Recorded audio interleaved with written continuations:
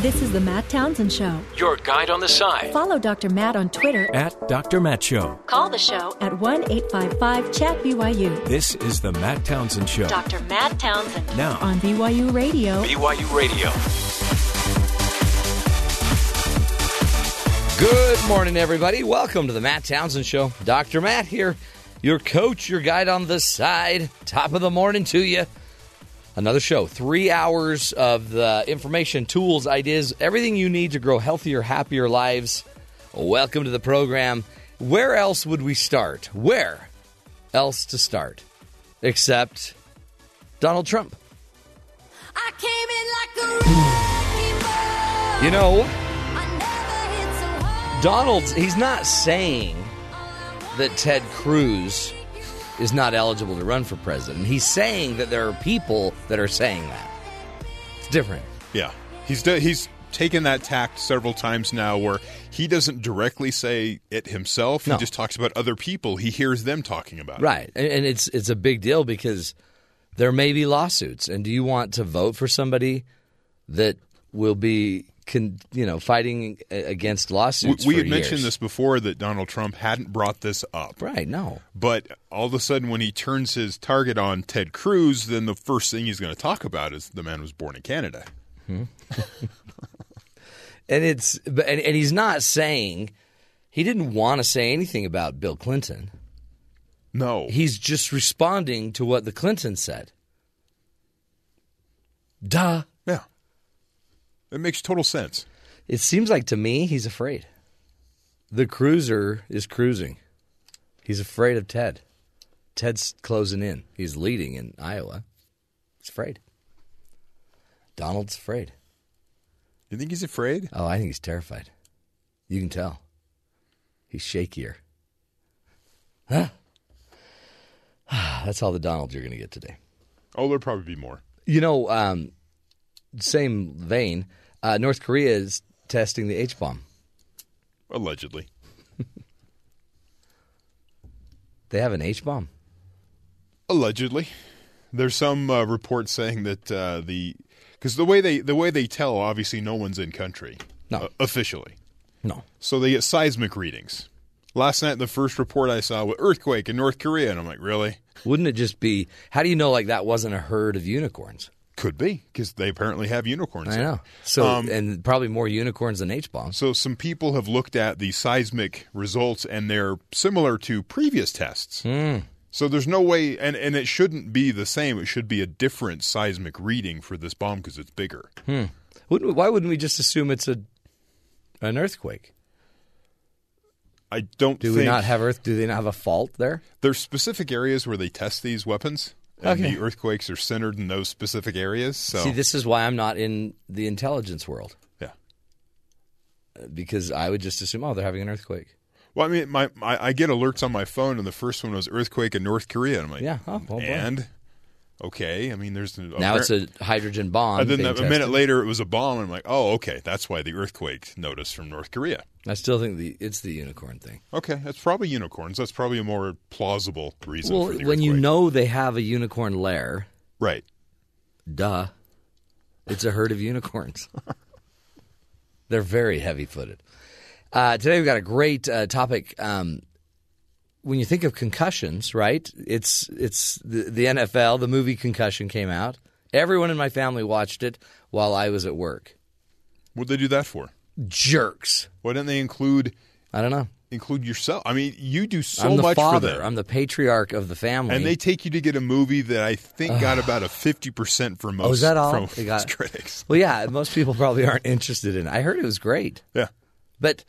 Well, it depends, because people wanted it to go further than it did. They really wanted it to offend the NFL. They wanted it to beat up the NFL. And as we talked about before, the fact that the commercials were airing during NFL games shows that they really didn't go that far to offend the NFL. Well, Frank Gifford, his family came out that he had brain disease. He had the, what's it called, CFCTE. Yeah. I didn't want to. Yeah, try that one. Yeah. Maybe our expert can. He's going to help us today. Help us say that. We've got an expert coming on. That's Dr. Joe Grubenhoff, who's going to be talking about the soccer's youth soccer in the Youth U.S. soccer's big move to no longer allow headers for youth players. Like 10 and under, I think the age group is. You can't, by the way, just let's be real. Some of those 10 and under kids have pretty big heads. You know what I mean? Children's heads are bigger proportionally than an adult. Yes.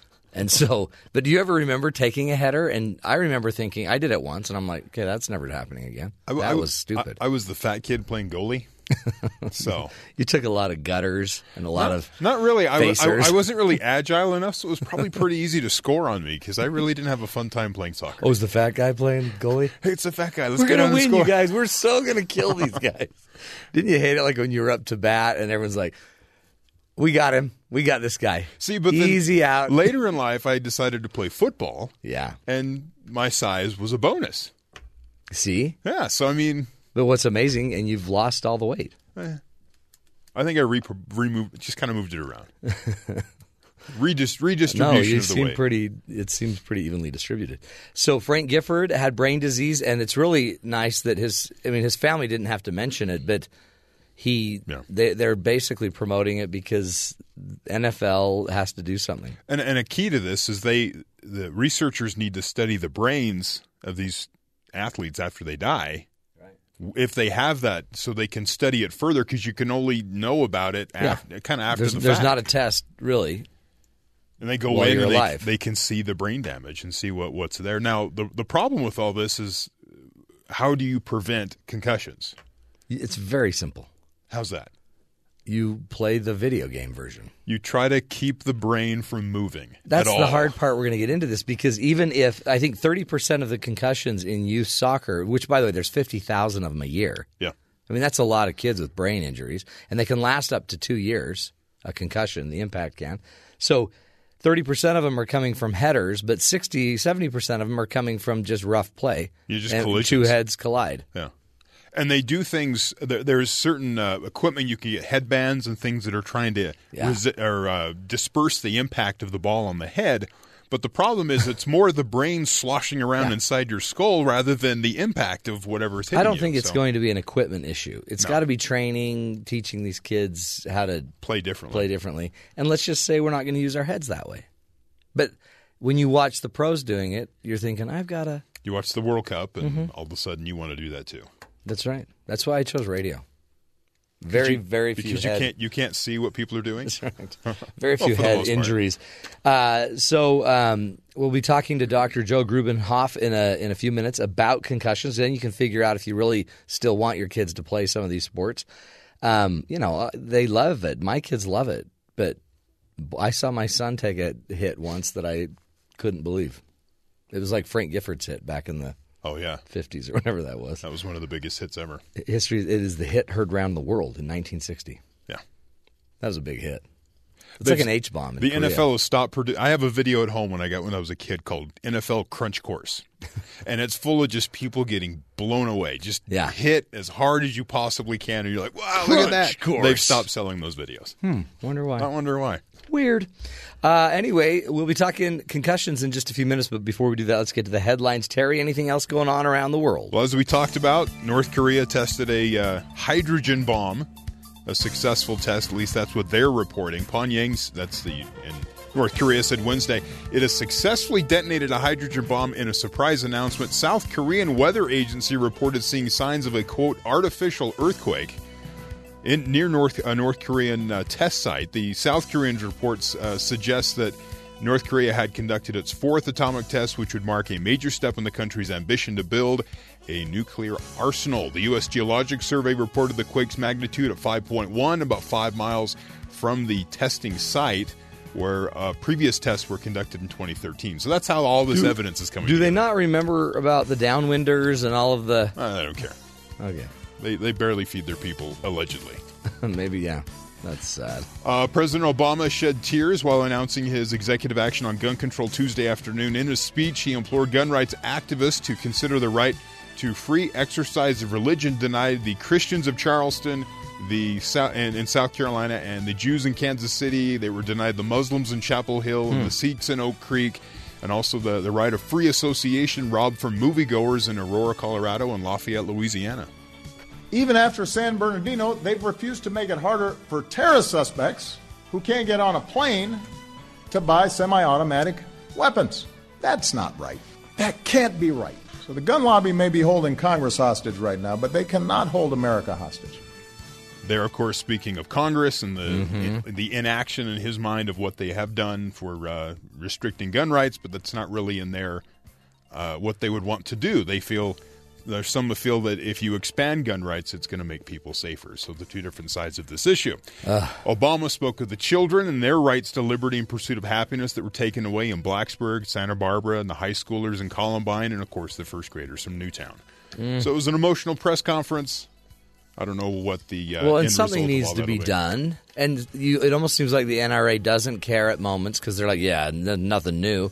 And then the next thing you know, they're saying we may have to regrade all of the politicians. Yeah, that was on Twitter. They were kind of live tweeting the press conference, and then they put out a thing saying this really changes nothing, so this is kind of useless. Yeah, not a big deal. Then another tweet said, by the way, and it was kind of a warning to other members of Congress saying that your NRA grade that you used to run for re-election on, they're all up for they're all negotiable at this moment. So watch how you respond to this.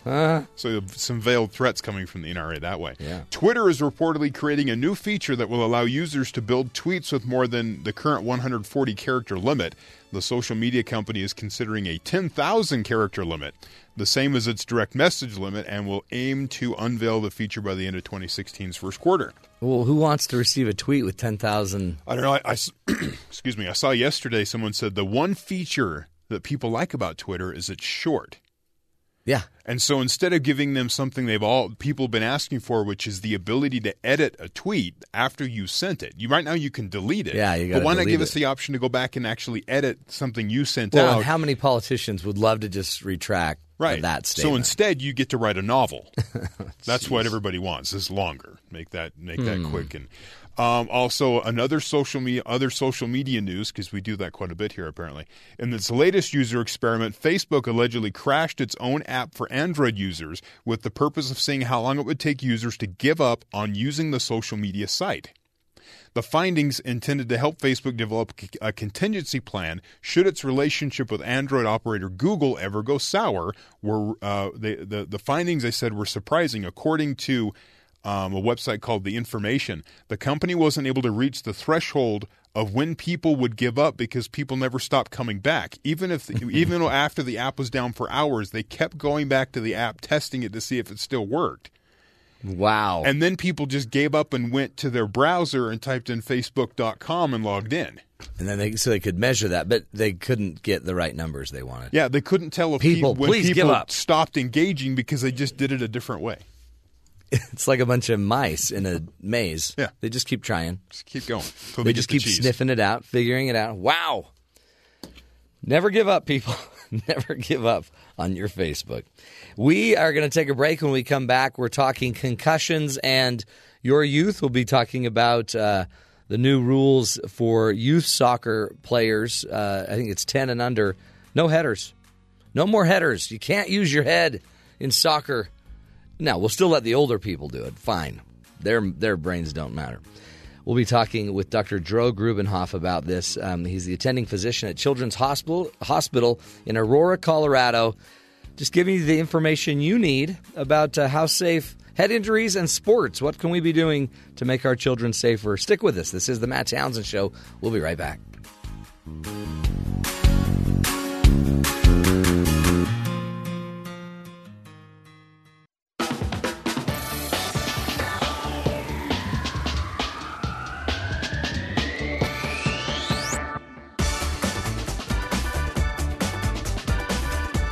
Welcome back, friends, to the Matt Townsend Show. You know, last year, on November 9th, the United States Soccer Federation announced that they will be banning headers for youth players, where they hit the ball with their head.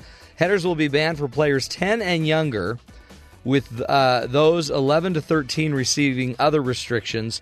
These reformed guidelines come after several lawsuits claiming negligent treatment of head injuries.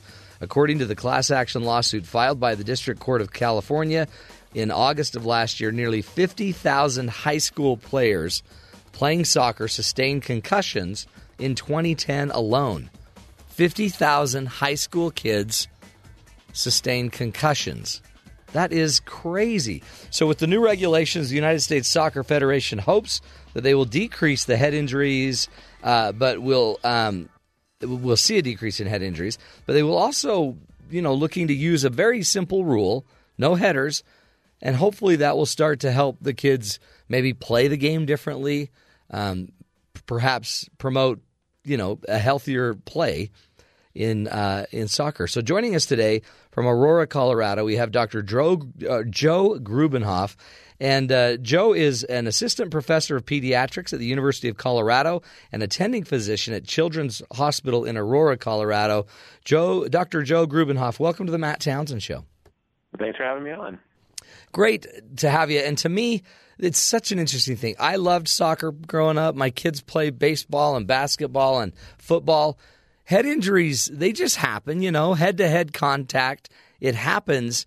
But I guess there's something different, though, when a 10-year-old kid is heading a soccer ball.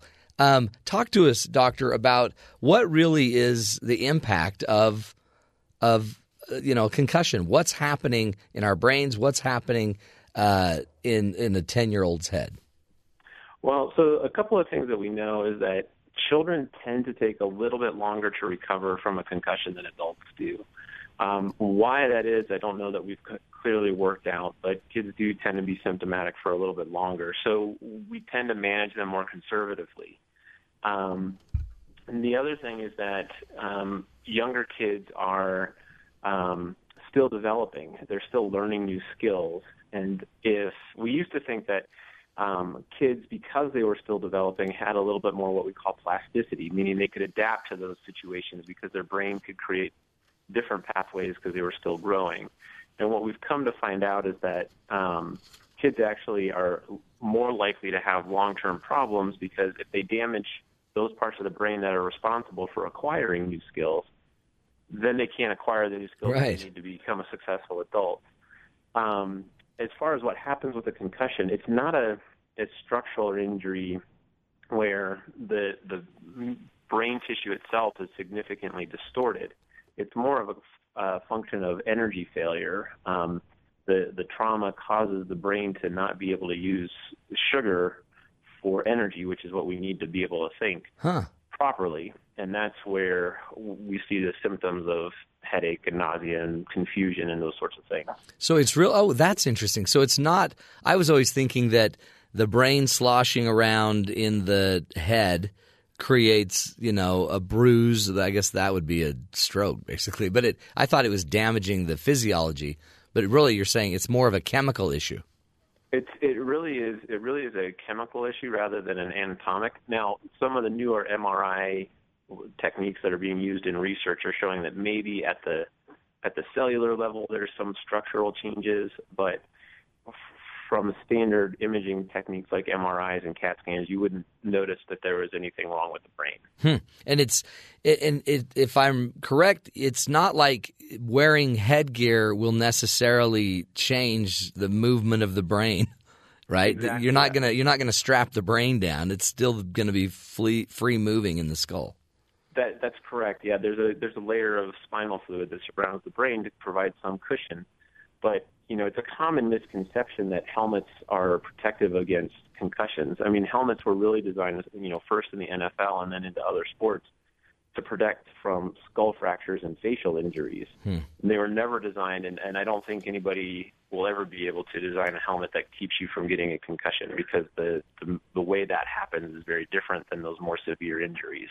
Right. And one of the reports I was reading was basically claiming that only 30% of injuries in soccer are really about heading and using your head to bounce the ball.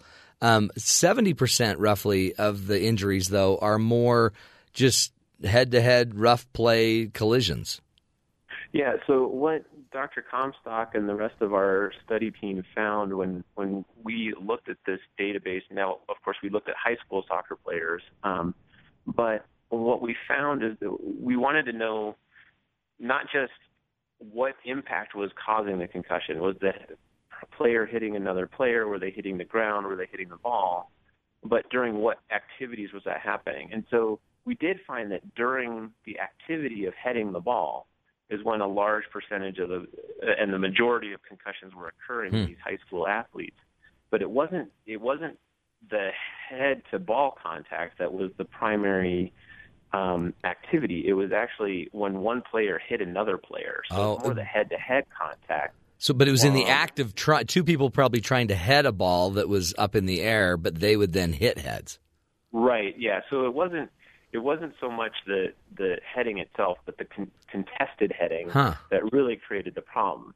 So that's interesting because go ahead. No, I was just going to say because you can't. I mean, that's just two heads getting too close to one ball. That's soccer. Right. Exactly. And so there's a question about whether or not a simple rule change of no headers is going to have the desired impact. You mentioned at the top of your segment about the 50,000 headers or concussions a year in youth soccer. Well, if you're not focusing on the most common problem, which is two players colliding, then you might not see the dramatic reduction that you're hoping for. So I guess this is the same thing we see in football. You can wear the helmets, but the helmets might actually be changing the game. I think it was with people actually using their head more as a weapon. Right. But in soccer, it's always different. I always thought, I didn't realize there were as many head injuries, but 50,000 concussions, that's a big deal, especially these kids that are playing competitively. They're going to have 4 or 5 of these concussions in their lifetime at least, wouldn't they? It's hard to say. I mean, the data about how many concussions this kid sustains between youth sports and high school sports hasn't been totally nailed down yet. I would suspect. I played soccer and lacrosse in grade school and high school, and I probably had a couple of concussions here and there. I think we have to think about it not just in the absolute number of players that are suffering concussions, but how many concussions are, how many kids are participating in those sports. And so, clearly football, you're going to have a lot more because of the way the game is played. Right. If you want to talk safety, compared to football, soccer is, much safer from the head injury perspective. So, and one of the things we worry about is we don't want kids to stop playing altogether because we also have an obesity epidemic. Right, yeah, we got to keep people moving. Exactly. And so, making it safe while also still keeping the kids active is an important thing that we need to consider. Oh, yeah. Do you talk to us about what happens and what's the protocol? We always hear about, in the NFL, there's a protocol to diagnose a concussion, make sure we got to make sure we do the right things. But if there is a head injury and a concussion, what are some of the signs we would see as a parent or as a coach? And then what should the protocol be? Sure. So the most common symptoms are going to be headache and nausea and or vomiting, confusion, meaning if you're in a soccer game, you might not remember what the score is, or you're disoriented. You think you're playing one team or in one location, but you're actually in a different location. Yeah, or that you're like a Jedi from Star Wars. Right. And oftentimes there will be some drowsiness associated with that. Those are the things that you see immediately. So if a coach notices that a player isn't running the right plays or is confused about their position on the field, or seems to just be moving slower than they normally do, that may be a sign that they need to be pulled out and evaluated. Our sports medicine program at Children's Hospital Colorado uses a sideline tool called the SCAT-3, or I think it's Sports Concussion Assessment Tool. And it's basically a list of different questions and procedures to make sure the patient is not confused, is not having any symptoms typical of a concussion, is not disoriented. And if they score positive on that sideline assessment, they get pulled out of the game for more formal evaluation. And then if the symptoms continue, as a parent, then do I need to go into the doctor, or can I just chalk it up to, it's concussion, we'll just have them sleep it off for the next week? That's a great question. I'm a pediatric emergency physician, so from my perspective, my primary goal is to make sure there's not a more serious head injury. Mm-hmm. You could have a bleed, you could have a lot of other things. Right, bleeding and skull fractures are the things that we're most concerned about, and so if those symptoms aren't dissipating really quickly within the next hour or two, or if they seem to be getting significantly worse, then those kids should be seen by a physician or an advanced practice provider like a nurse practitioner to make sure that they don't have symptoms that are more consistent with a more severe injury and do actually need a CAT scan to exclude that possibility. The biggest problem that we have is that the symptoms of those more severe injuries have a lot of overlap with the symptoms of a concussion. So sometimes it takes a little bit more detailed exam to kind of sort that out and decide if a CAT scan is warranted. And I guess, like you said earlier, a lot of this is maybe about numbers. We want to keep our children moving.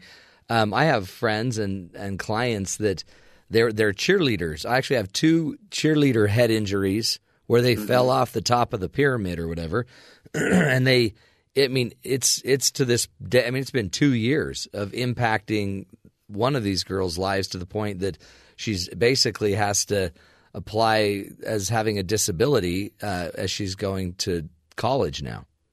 Right, yeah. And, I think that those cases are uncommon, but they certainly do happen. I've seen them in my practice as well. Our pendulum has swung, probably from when you and I were kids. Right, we didn't care about kids back then, did we? Exactly. Yeah, it's a concussion. Brush it off, get back in there. Now to the, I think we've swung maybe a little bit too far the other direction where we're being a little bit too conservative and too alarmist in as much as, especially with kids, a lot of providers will now restrict their activity so much that they're not able to go out and socialize and be around their friends and even do very light aerobic activity. And that can have some negative consequences as well.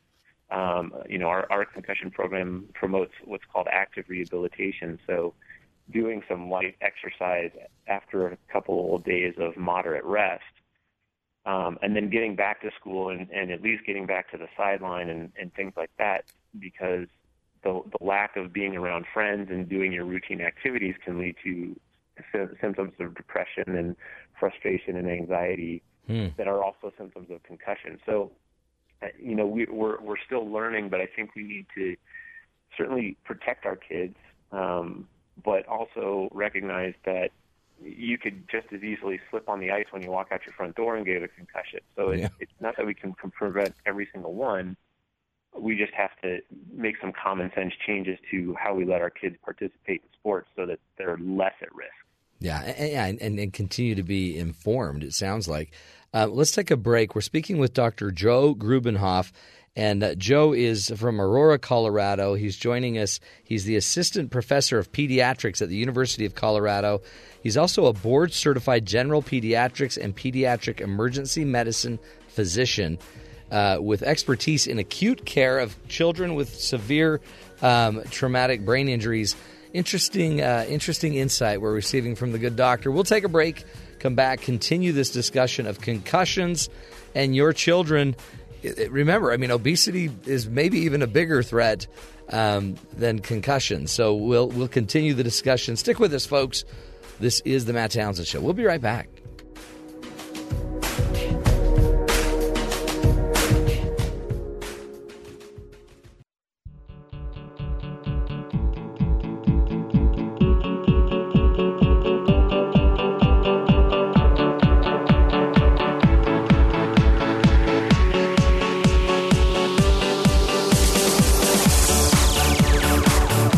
Welcome back, friends, to the Matt Townsend Show. On the phone with us, Dr. Joe Grubenhoff.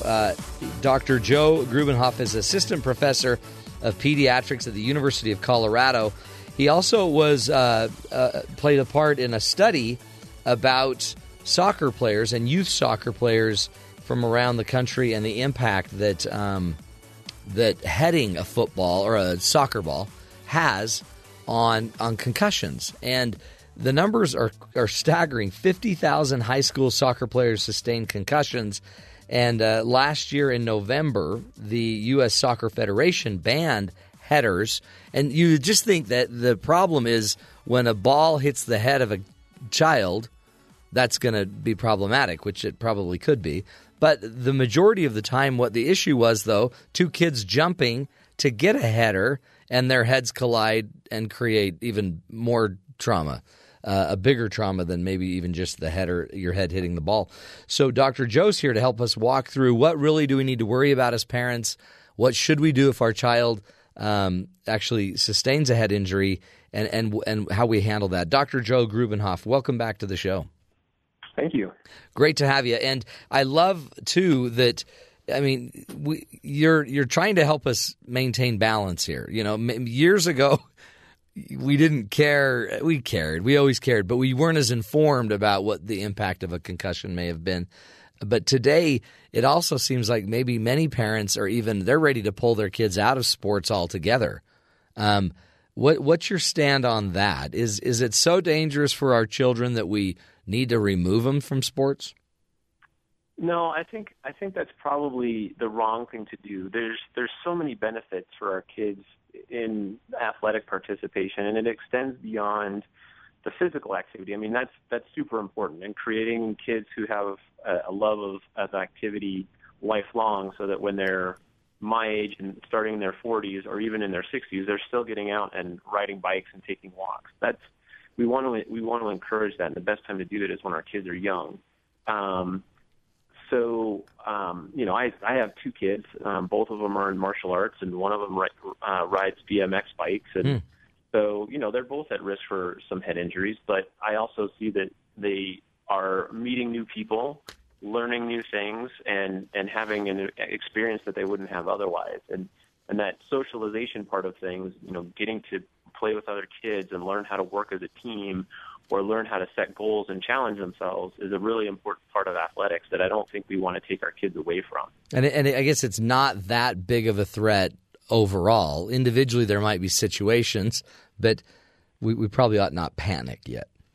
Right, exactly. And I think there's, what we're seeing in the world of football is that we're starting to think a little bit more carefully about how are we going to teach these kids to tackle properly and not lead with their heads and do the spearing. And some of that is kind of filtering down from the NFL, but some of it is parents and coaches working together and say, well, we can teach these skills better. So let's do it when they're young and teach them right the first time. So I think that's an important thing. The technique helps. I mean, and it seems like I just thought the way you solve the spearing and the leading with your head in the NFL is you make everyone play without a helmet for a year. Uh-huh. And it's a lot of them would just stop that, it seems like. But there's still going to be the incidentals, right? There's just going to be the weird collision where two heads collide. Mm-hmm. Exactly. And so most of the time, and the research that I've done, not just with Dr. Comstock and her group on the soccer heading paper, but in other stuff that we've looked at, the vast majority of kids are better in a week or two and can get back to their sports and go on to have perfectly successful lives and careers and what have you. And I think it's important for us to, remember that when we think about some of the alarmist comments that come from certain camps about, no kids should play sports because contact sports are dangerous and they're all going to have mushy brains and not have successful lives. And I don't think that's true. We are definitely paying more attention to it, and we recognize that there are some dangers that we didn't recognize in the past, but that shouldn't make us take our kids out of sports altogether. Is there a threshold where, if our child is 14 and they've already suffered 3 head injuries, is there a point where we say, okay, we need to stop? Like I remember Steve Young kept getting head injuries because he'd break away and run and get hit by somebody. But he eventually, they tried everything. I don't know if you remember that whole thing. They put a padded helmet over his helmet. I mean, he looked like a caricature or a cartoon figure. But in the end, you have to quit playing. At what point How many concussions is just no longer tolerable? Well, Matt, that's a hard question to answer because the other thing we've learned is that every person's a little bit different in the way they respond. There are some kids, I think you mentioned a friend of yours whose daughter hurt her head in cheerleading, and 2 years later she's still symptomatic from that one injury. And, that's a kid who probably shouldn't be cheerleading anymore. But there's other kids who, maybe they have a concussion every season in their sport of choice, but they're not having any lasting effects. And so that conversation about when do you retire an athlete from their sport should be had with somebody who's a specialist in sports medicine, who can really help guide a parent and a child through that decision making. So I don't think I can put a number on it, but if I had a kid who every time each subsequent time that they hit their head, their symptoms lasted a little bit longer, they struggled a little bit more in school, that's really the time to start thinking, maybe we need to switch into something that's a lot lower risk. Mm-hmm. Do you notice, I guess that's the key, huh? We need specialists. So this is why if our child has the headache, the nausea, the vomiting, confusion, if they seem to have the symptoms of concussion, we probably ought to take them in, talk to the doctor, and then, if it keeps happening, get a specialist that can guide us on these decisions. Yeah, and that's really important, and again, speaking, in my background as a general pediatrician as well as a concussion researcher, general pediatricians and family medicine docs get very little training on the complicated concussions, those concussions that don't resolve quickly and don't follow the typical recovery pattern. And so if you have a kid who's got symptoms that are lasting more than a couple of weeks, or they've had, a couple or three concussions in a single season, then there should be a specialist involved to make sure that there's not some other thing that's contributing to those problems, and to have that discussion about maybe it's time to start thinking about a safer activity. Yeah. The legislation or the change with the soccer, federation, it was really just for 10-year-olds, I guess. And some 11 and 13-year-olds will have other restrictions. But if the majority of the problems, like 50,000 or so, are happening in high school, why do you sense they're not making some changes to the high school rules? I think there's a little more at stake. There's kids who are looking for scholarships in college, and kids who spend a lot of money being in the competitive sports arena. That there's more politics surrounding that group of kids. There's also probably a sense that while they're a little bit bigger, they're a little bit tougher, they can tolerate these a little bit better. So it's there's a lot more politics involved in that group than there are in the younger kids. But I know across the country now, all 50 states have youth concussion laws on the books, and for sure, most of those states, the high school athletes are covered. Some states vary as to whether or not they cover kids prior to high school. And so I think there's an attempt on the legislative side, at the state level, to try and get on top of this problem a little bit better as well. Yeah. Did you see the movie Concussion? I am on vacation this week, and so that is on my list. That's your goal. To do. Yeah. Your bucket list. I haven't seen it yet. Oh, I'd love to hear what you think about that, because it's interesting. Like Frank Gifford's family came out this week talking about the fact that he after his death, they evaluated his brain. He does have chronic traumatic encephalopathy. And is what is that? What is an emergency room physician expert in concussion? This is a good thing, right? That our NFL athletes are now discovering this and they're coming clean on it. I guess that's helping us. Yeah, I think it's good that it's bringing more awareness to the situation. We still in the pediatric arena see parents who are angry with us as physicians, saying, "Oh, it's just a concussion; it's not a big deal. You're not going to tell me to keep my kids out of sports." Right. And so there's still a segment of the population that thinks that these are not big deals. And so I think that kind of level of awareness is important to say, wait a minute, we need to stop and think about what are the long-term implications for my child? Not are they going to get a college scholarship, but are they going to be suffering from dementia at the age of 45? Right. Now, that being said, there's still a fair amount of controversy in the research world about the implications of the chronic traumatic encephalopathy that's been found on dissection of brains from, deceased NFL players, and whether or not their symptoms can be directly linked to that. There haven't been the big epidemiologic studies to really prove that there's an association, but there's certainly enough evidence, as the movie Concussion points out, that we at least need to study this better and have a better understanding of what's happening with these high-level athletes long-term. Yeah. And, I mean, I guess in the end, we want to keep our kids moving.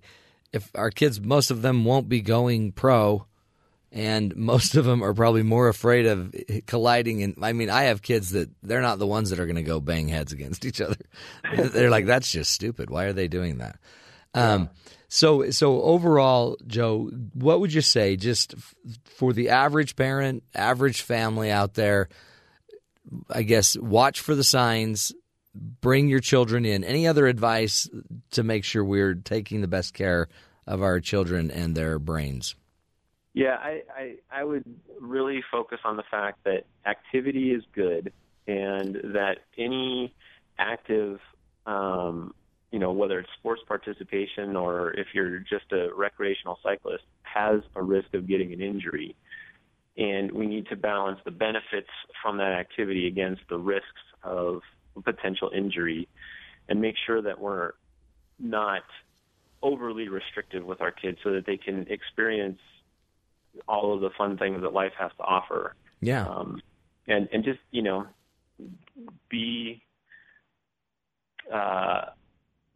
be conscientious of the fact that there's risks with any type of activity, and not freak out about every single little bump to the head. Yeah, I mean, they got to grow up. Just fine. Right, yeah, exactly. And most kids will do just fine. I've seen my son fall off his bike quite a few times, and somehow he's still in his gifted and talented program. So. See, he's doing fine. He's doing fine. It seems like the bigger thing we ought to be worrying about, according to the press, are the hoverboards. More than some of these things. It's funny. Every decade we have a new device that comes out. About 10 years ago, when all those Heelys, the shoes, exactly, wheels in them came out, like, the injuries associated with Heelys, and now I see the injuries with hoverboards starting to hit the press in the next 2 years. It seems like we're paranoid, Joe.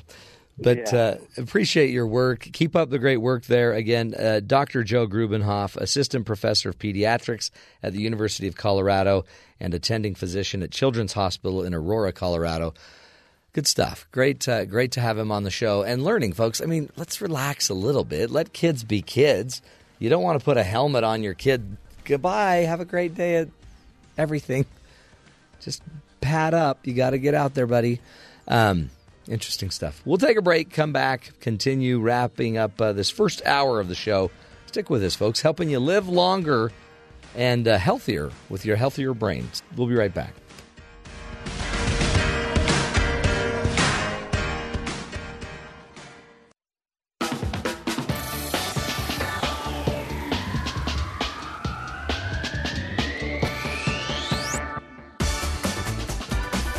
Welcome back, friends, to the Matt Townsend Show. You know, you think soccer's dangerous, right? But more dangerous, possibly getting to the airport, right? Listen to this story. A Des Moines, Iowa police officer accidentally fired his gun while practicing his quick draw skills in an airport office. Hey, Jimmy, watch this. The police report says that Officer Brady Pratt, 23, was in the international airport at Des Moines and office, drew his weapon to practice his quick draw skills, and unknowingly had his finger on the trigger and discharged a round into a ceiling tile. Can you imagine? Watch this, Jimmy. I bet you I can beat 1 second pulling that thing out of my... Pulling that thing out of my holster. The bullet struck the ceiling, traveled through a wall into a ceiling tile in an unoccupied adjacent hallway. No one was injured, but another police officer was present to witness the accidental shot. Pratt then notified his supervisor and was shunned by the rest of the force. Officer Pratt, fastest draw in the Midwest. Wow. And, I mean, you know what? Don't worry about soccer. Worry about the airport. Worry about the men in blue practicing their quick draw. Little rule for you. Just a rule. Again, I wouldn't practice. This is the show where we give you the information you need. Yeah, we're giving you the information you need. If you're going to practice your quick draw, holster removal, you know what? I'd probably empty your weapon. I don't want to be old school. I'd probably get the safety on, make sure there's not one in the chamber. Probably wouldn't do it at work. I might do that in your closet with an empty weapon. I might not even use a weapon. Maybe a banana. Quick draw the banana. Anyway, folks, we can be worried about everything. Concussions, they're a big deal. I mean, I have kids playing football, and I worry about it. And I guess the key is technique, right? That's why you got to go practice like our good police officer. We'll take a break, folks. That's hour number 1 of the Matt Townsend Show. We'll be back next hour. More ideas, more tools. In fact, we'll be talking technology. We'll have our tech guru, Jay McFarland, will be reporting live from Las Vegas and the CES meetings there. We're going to be finding out all the latest and greatest gadgets. Stick with us. We'll be right back.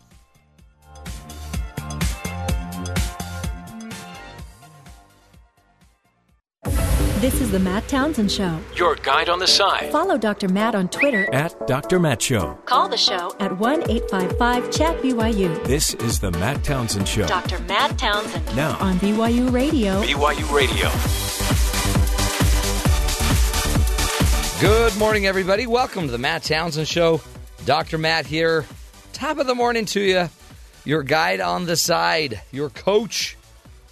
Helping you live longer, love stronger, and by the way, happy National Take Down the Christmas Tree Day. Today's the day. Have you taken your tree down yet? My wife took it down on the 26th. Wow. Yeah, my house was completely switched to non-Christmas mode the day after. What was the hurry? She had the day off. Yeah. And if she didn't get it done then, it would probably wait till after New Year's, and interesting. She likes to get her house back in order. We had our tree taken down 2 days later, except then my son received his LDS mission call where they tell, it's a crazy thing. You put your papers in the LDS church to go on a mission. You see those missionaries all over, the guys the guys in the white shirts and ties. And anyway, he got a call.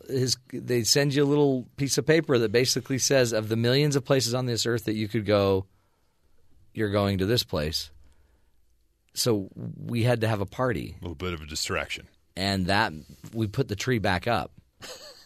Take it back out. Because we then were having a bunch of people come over for him to open this call. So it was up, then it was down, now it's up again, but everything's off of it. So it's just, I think that's my wife's subtle cue for me to carry the tree downstairs to the storage room. See, my wife carried our tree upstairs initially when she set up Christmas after Thanksgiving. She's motivated. She just picked it. I heard like this noise in the hallway. I step out of the bedroom because I was asleep. Yeah. I'm like, I'm not waking up. What's all this racket? It's the day after Thanksgiving. Why are you going to wake up? And I step out, and she's dragging this tree in the box. Just picked it up, muscled it right up. I'm like, wow, don't mess with her. Wow. You got a great wife. Then she's like, will you take this downstairs? I saw you carry it upstairs. You take it down. You're she fine. said, absolutely not. You take it down. So I picked it up. And see, that's why you're working together. Working together. Hey, Technology Day, our guru, our tech guru, Jay McFarland, will be joining us in just a few minutes. He is right now, I believe, in Vegas at the Consumer Electronics Show, CES, being dazzled by all of the latest and greatest inventions. Allegedly. You love that word now. What? Allegedly. Well, it's pretty much a catch-all for all things. If you just say that, then you're not accountable. It's true. Do you love me? Allegedly. Allegedly, I do. And then if someone, it's like what Donald Trump has done, where he goes, I hear people saying this. I'm not saying I don't love you. I'm not saying I do love you. If he would just say allegedly. It has been, other people are reporting that there is love. Allegedly. Have you heard of his press representatives try to explain and talk around things? Right. See, the funny thing is none of his press people have the same ability as he does to dance. They try. Right. Like he had that first campaign video he put out, and there's a video of people streaming across a border. And in the video, the voiceover talks about the Mexican border. This is happening. I mean, it made you feel like it was happening at the Mexican border. Yeah. Then the media looks into it, and they try to find what this picture is, and it's a border in Morocco. Well, yeah. And they look, well, yeah, we know it's Morocco, but this is what it would look like if we don't do anything. I'm like, oh, okay. That's a line at Disneyland. Yeah. How come they all have mouse ears on? Other campaigns would have denied that. Right. Or been like, oh, no, now how do we spin this out? Well, the Trump campaign goes, absolutely, we did that on purpose. For sure. We nailed it. And maybe they did. I don't know. We're very proud of that video. And the video is nothing more than just basic press clippings of everything he's already said. And if you back that up into your daily life, just use the word allegedly, you'll get the Trump effect. Mm-hmm. I like to say insiders are reporting. Right. I like to use that. You don't name the insider. You simply say sources or insiders. Sources are reporting that Jay McFarland, our tech guru, will be reporting to us live from CES, Consumer Electronics Show. Allegedly. The insiders then are you're reporting covered that. Coming and going there, right? Yeah. You got the sources. And Man. No, I'll check with him. I think he told me he would be in Vegas. It's getting harder to do our job. Yeah. I'm not sure, though, that technology is the answer. Because, when you think of technology, what do you think is one of the greatest advancements and symbols of technology? DVR. No. No, it is. No, it's not. It goes fire, the wheel, DVR. Okay, let me just add one. You tell me if this – how about space? How about – what's that? It seems like we're underwater. Yeah, it's like someone's been pinged. An astronaut dialed the wrong number. Oh. Now, so you're calling from the space station. British astronaut Tim Peake took to Twitter on Thursday to apologize for what could pass for the most prominent telephone misfire of all time. He said, I'd like to apologize to the lady I just called by mistake, saying, hello, is this planet Earth? She's like, no, this is the Joneses. County morgue. Taco Bell. He dialed the wrong number from the space station. That's just embarrassing. He may have been calling home. So yeah, he might have just misdialed his own number. His number. Yeah. So is technology going to help us if we can't even call the right number from the space station?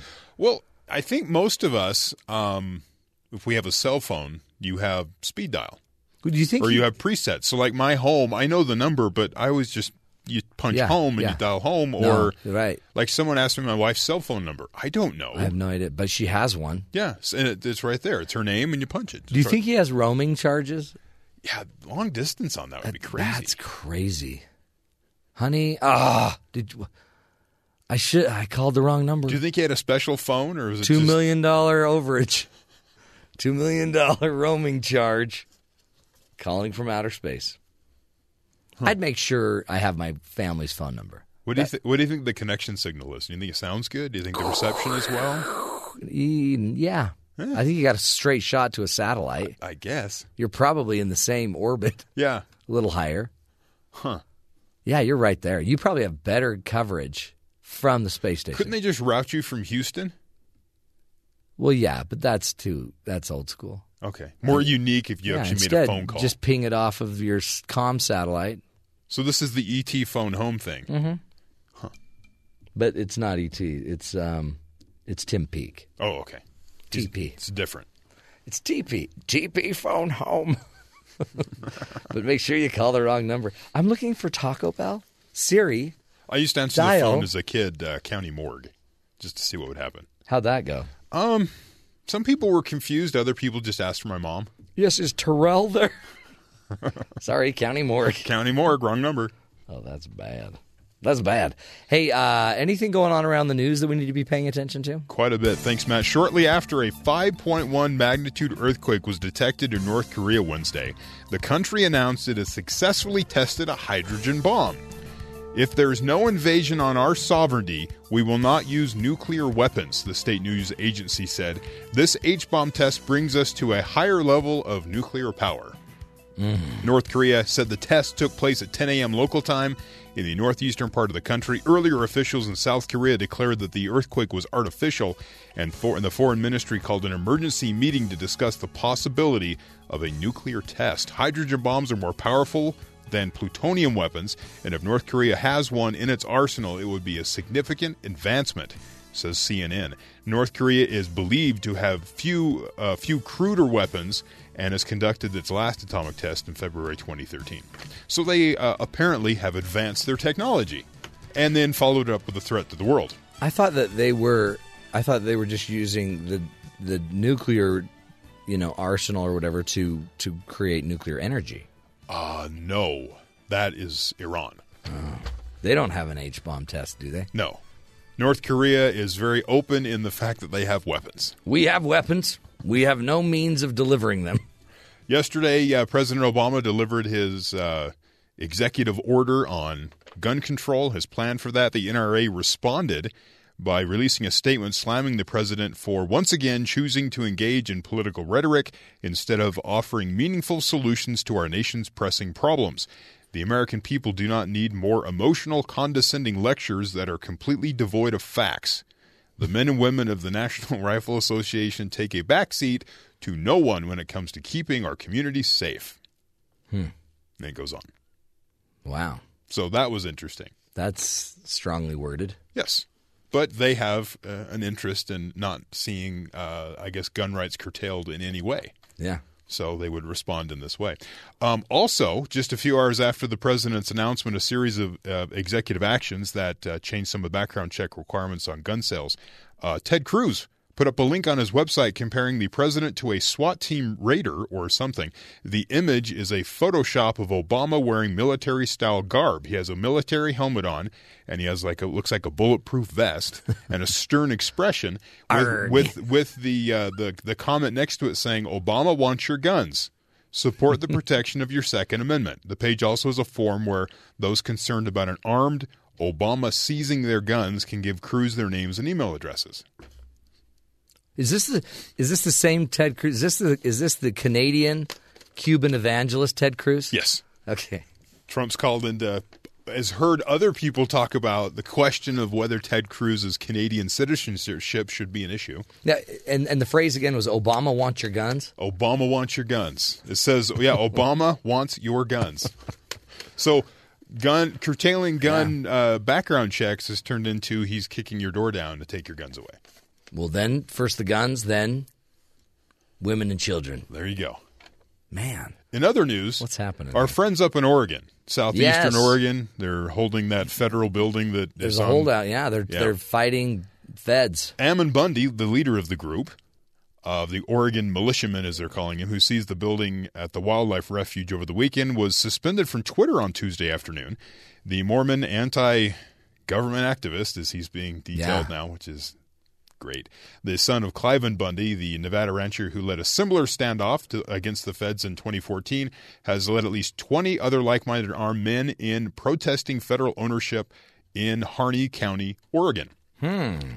Twitter has not yet explained Bundy's suspension, but his last public tweet quoted a founding father to defend his own cause. As Thomas Paine said, "It is the duty of the patriot to protect his country from its government." Right. But the LDS Church came out aggressively disavowing any... There's been a lot of religious comments and sort of justifications kind of for the actions that have taken place in Oregon, and the LDS Church came out against that, saying there's no way you can look at what we teach and how that should somehow make this legit. This isn't the way you do it. Right. you're supposed to obey the laws of the land. That's the idea. Not take over. But they're also freezing them out, apparently. Continuing on, federal authorities are planning to cut off the power to the wildlife refuge in Oregon that has been taken over by the militia, exposing them to sub-zero temperatures. So they vowed to stay there for months. It appears that federal authorities are planning to use the power cut in an attempt to starve the militia out. He goes, this one guy's quoted, he says, after they shut off the power, they'll kill the phone service. They'll block all the roads so that those guys will have a long, lonely winter to think about what they've done. Hold it. I can't even watch Netflix. Snowstorms are expected in the wilderness surrounding the refuge area over the next few days. At night, temperatures are forecast to dip to 18 degrees. So no heat, no power. Well, you know the militia has a generator. They'd better. How are we going to charge our cell phones? Yeah, what are they going to do? Oh, man. You know what's so funny? This will never happen. In 20 years from now, I'm going to predict there will no longer be long standoffs with police in 20 years from now. We'll be too addicted to our devices. Your standoff will last as long as you have cell phone coverage and charge. One guy from, I think, Arizona said he needed to get home because there's some cows that have got loose on his property and they're lost. He's got to get home to his cows. Yeah. Oh, yeah. So he goes, let's wrap this up, guys. Okay, are we done? I've got my cows. Anyway, interesting stuff. You know, they believe what they're doing, but, you know, we'll see. How much do you believe? It's going to be a cold, cold winter. We'll take a break, folks. When we come back, our tech guru, Jay McFarland, will be joining us, and he is live in Vegas at CES, the Consumer Electronics Show. This is where they debut all the latest and greatest tech gadgets. We're going to just find out what he's been testing, what he's finding out, what should we be getting excited about. This is the Matt Townsend Show. Stick with us, folks, helping you get the information you need to grow healthier, happier lives. We'll be right back.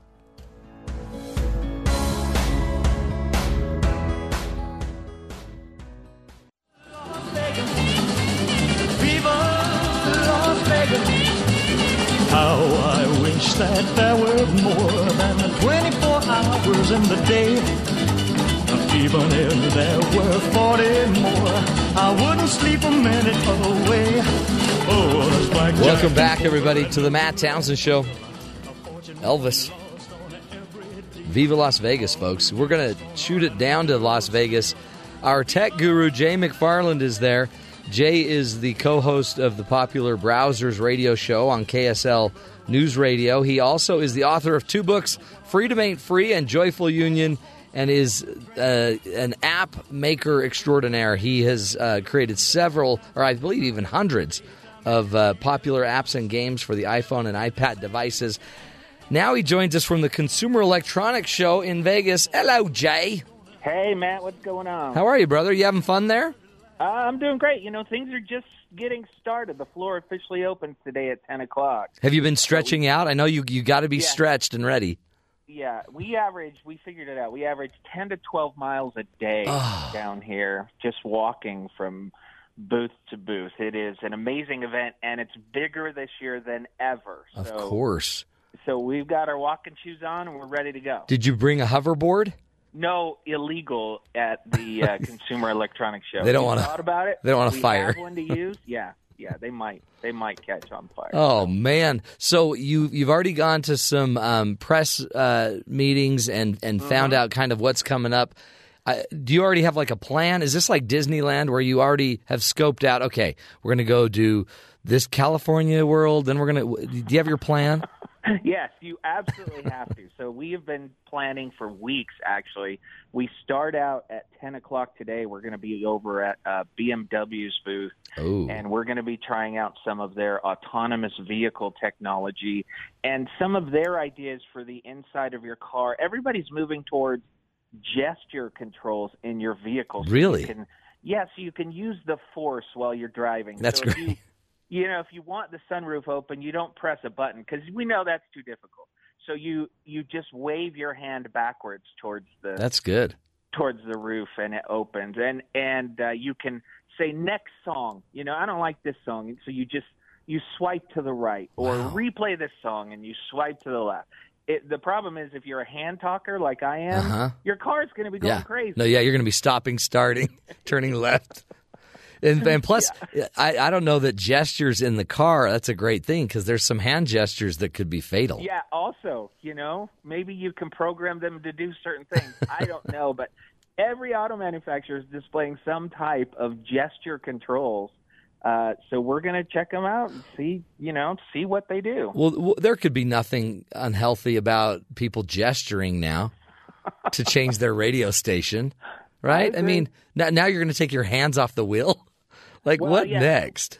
Well, it's interesting because also every auto manufacturer is here, and they're all rolling out their autonomous self-driving vehicles. Right. So I think the idea is you're not even going to have your hands on the wheel. You're not even going to be looking at the road. The car's going to be doing all the driving. So why not be able to just control everything? In fact, Volvo is rolling out a dashboard that looks like a normal dashboard when you're driving. But when you put it in autonomous mode, the entire dashboard flips over to this giant interactive display where you can stream Netflix, you can pull up Microsoft Office, you can do all of these things because the car's doing the driving. Right. So they're starting to worry about us getting bored in these autonomous vehicles. Well, what a great blessing, because now you could actually get up, go back into the back seat of the van, and dig that chicken nugget out of your child's car seat. and the car's doing the driving. That's right. I'm going to sleep. I'm going to sleep the whole time. I am too. Oh, I am too. I'm not going to be doing work or watching Netflix.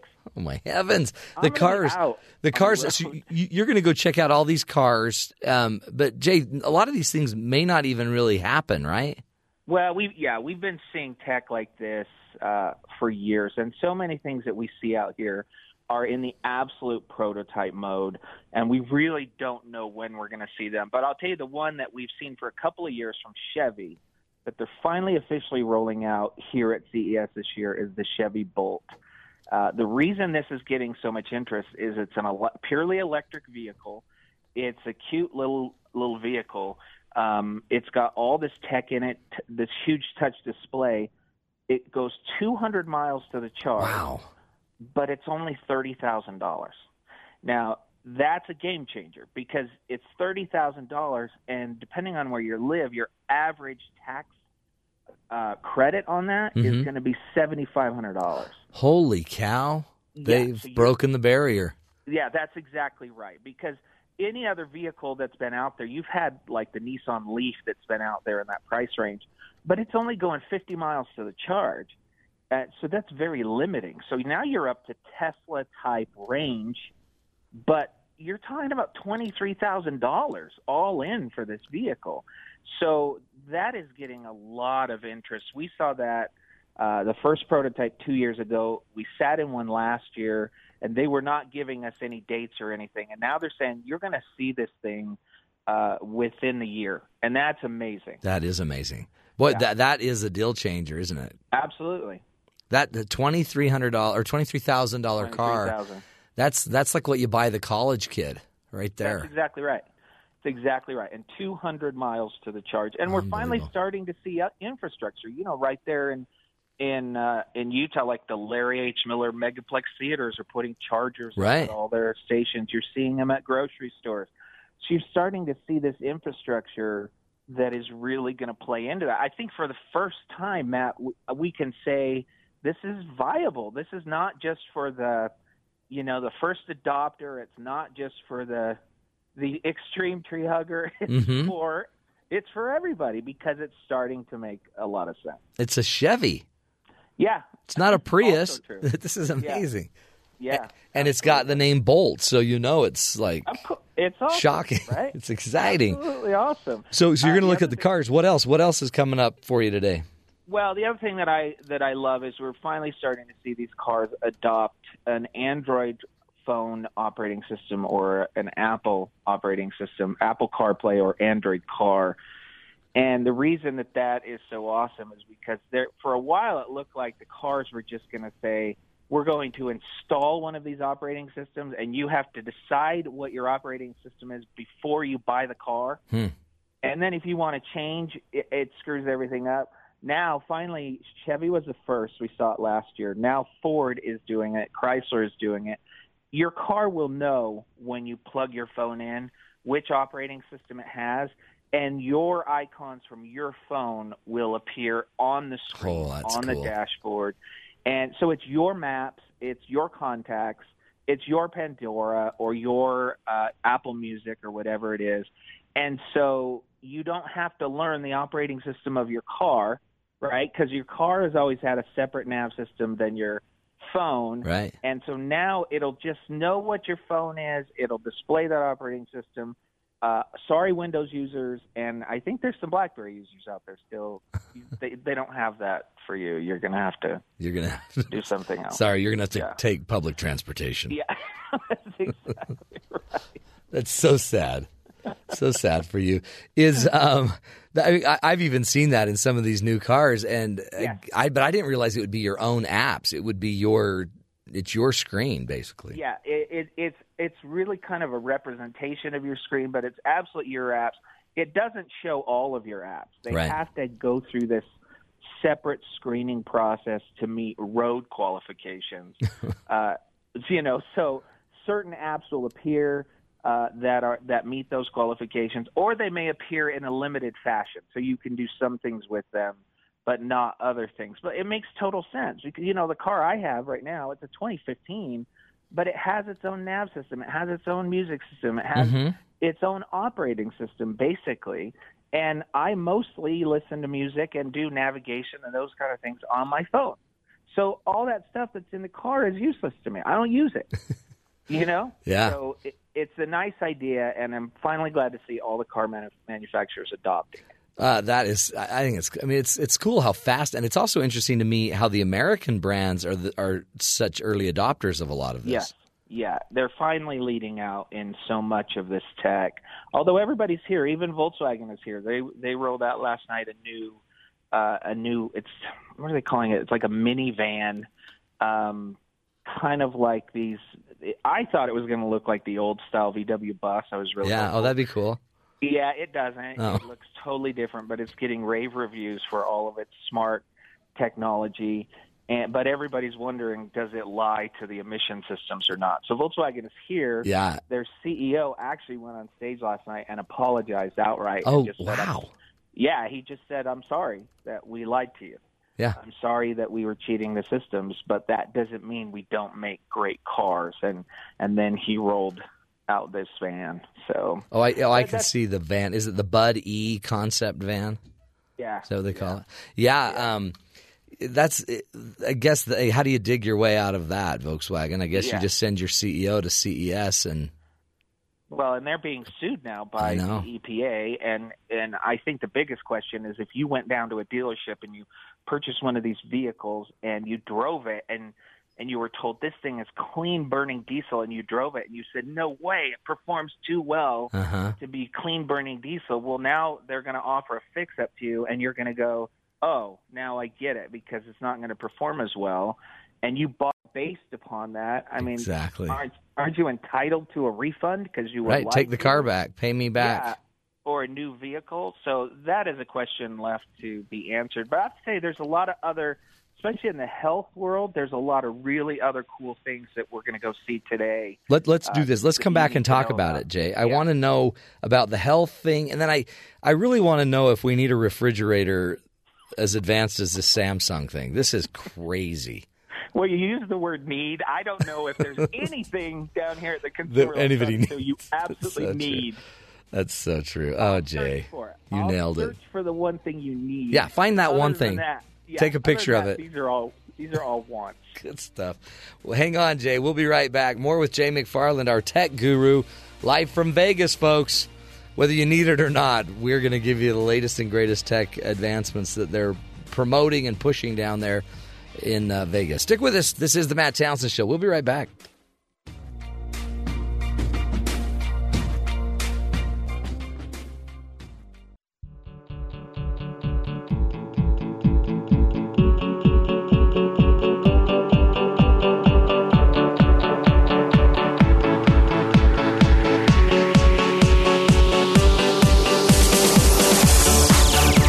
Welcome back, friends, to the Matt Townsend Show. Our tech guru, Jay McFarland, is live from Las Vegas at CES, the Consumer Electronics Show. They're about to open the doors there, and he's got a lot of ground to cover. Millions and millions of miles he will be walking before he can sleep. Jay McFarland, you can find his website, jmcfarland.com.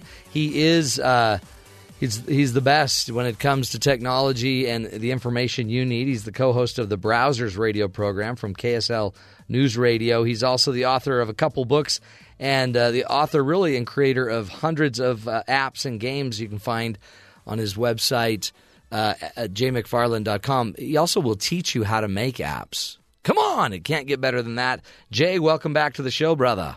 Thank you, sir. We are getting ready. I'm doing stretches right now. You stretched? You got your tennis shoes on? Yes. You got your skeechers on?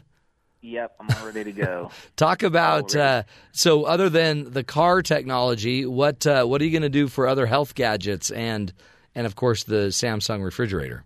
Well, so the refrigerator, and don't forget the Samsung washer, too. These things oh, wow. Both, I think Samsung thinks we hate ordering and shopping. Yeah. So we'll talk about those in just a minute. But first of all, this is a company called Level, L-E-V-L, and they have identified the problem with a lot of our fitness trackers, and that is that they do not track the fat burn when you're working out. Scales don't do it.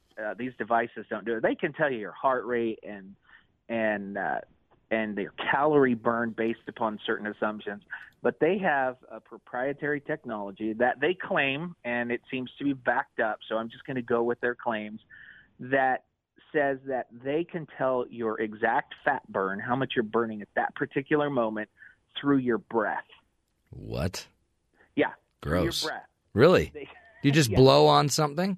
They have basically a breathalyzer that you breathe into, kind of like an alcohol breathalyzer test. Yeah, every bar drunk just cringed. Is this where we're going with this? Basically, the idea it is a larger device. It looks like it'll fit on a tabletop. I'm not sure if they're intending it for just like gyms or if it's for home use. But it hooks up to an app on your phone. So in the middle of your workout, you can go over, you can breathe into the thing, and it will identify when you're in that perfect fat burning mode and tell you how much you're burning just by your breath. And I guess you just need to do it once, and then you kind of know your numbers? Well, yeah, I think the idea is to do it for a couple of workouts, and then you kind of compare that to the heart rate that you achieve, right, and those types of things, and know when you're exactly in that mode. So that one is based upon your breath. There's another device out here that really could be a life-saving device. This company says that they have a handheld scanner. It's really the size of like a little battery pack that you would carry around for your phone. And it uses light to scan the molecules in food. So you sit down at a meal and you're not sure what is exactly in the food because I guess you don't know who made it or the restaurant doesn't want to tell you what's in it. Wow. And it will scan the food and it will tell you the nutritional makeup of the food and what is in the food. And it will do it instantly and send the information to your phone so that you can decide how much of it you want to eat or if you want to eat any of it at all. Well, now you're going to know the special recipe for Kentucky Fried Chicken. Yeah, I don't know if it's going to tell you like 3 cups of flour and, that kind of stuff. But what it will tell you, and this is where I think it gets very interesting, is if there's anything in there you're allergic to. Oh. Or if you're a diabetic and you have to have very specific information about sugar intake and those types of things. That's what they're aiming at. They think eventually you may be able to use it for, your diet. But they're what diet? No, but you should use it. But how interesting. Yeah, you could say this is going to cost you this much. This will force you to work out this much. Yeah. Interesting. Yeah. And then you go work out and you use the breathalyzer and when you're in the zone.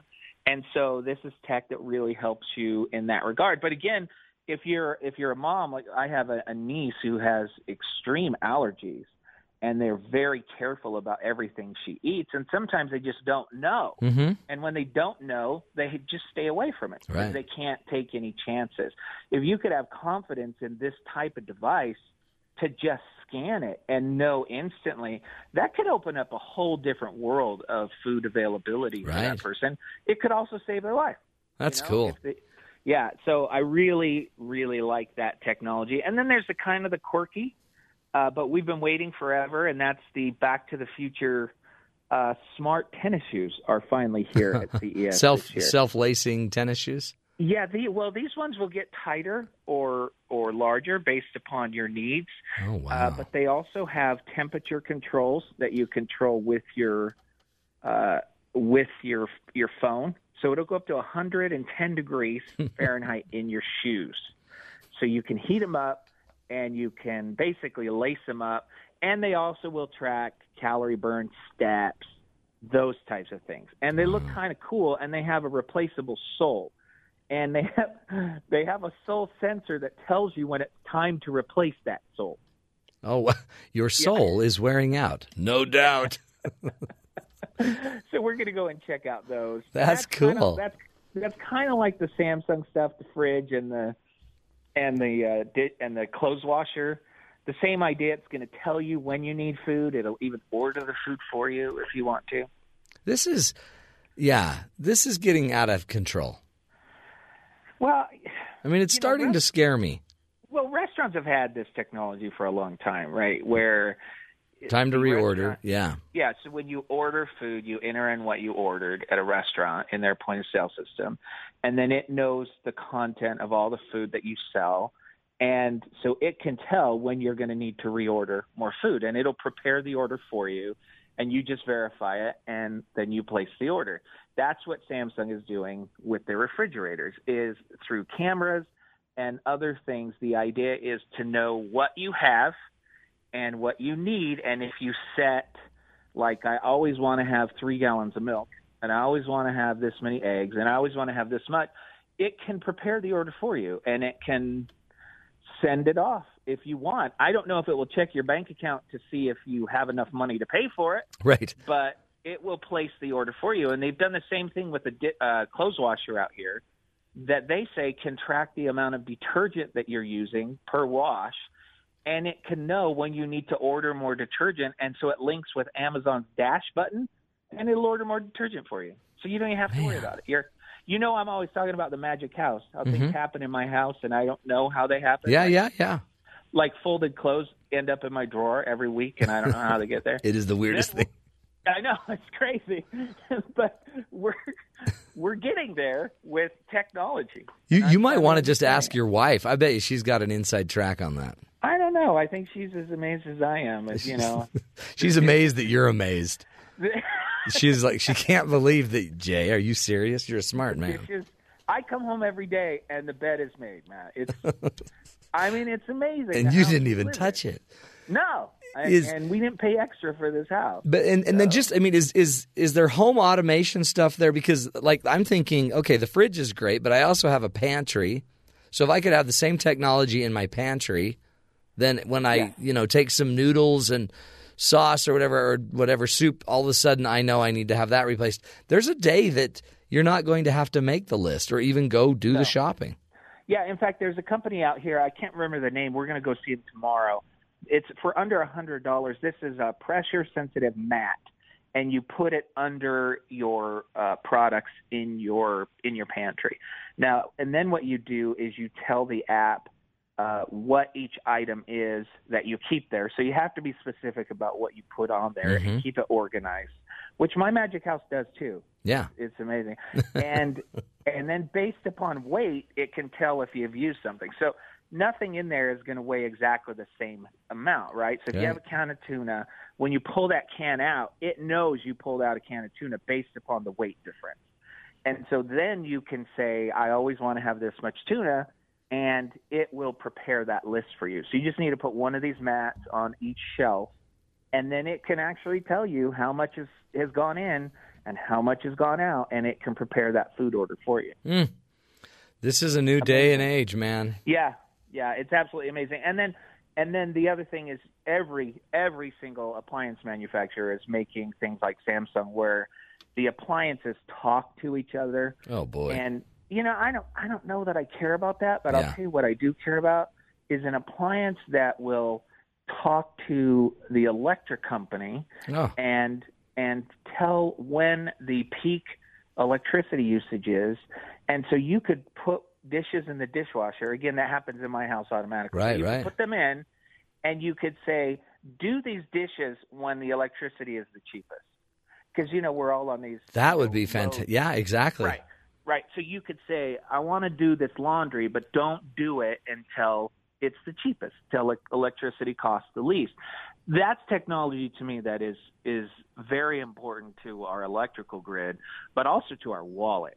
And so I can't wait to see some of that stuff come along. Yeah, what about the day that these – because it seems like each one of these is going to end up costing me more. Yeah. But the day they're cutting it back for you, boy, that's a cool day. Oh, yeah. I mean, that Samsung fridge is $5,000. So, wow. That is very steep.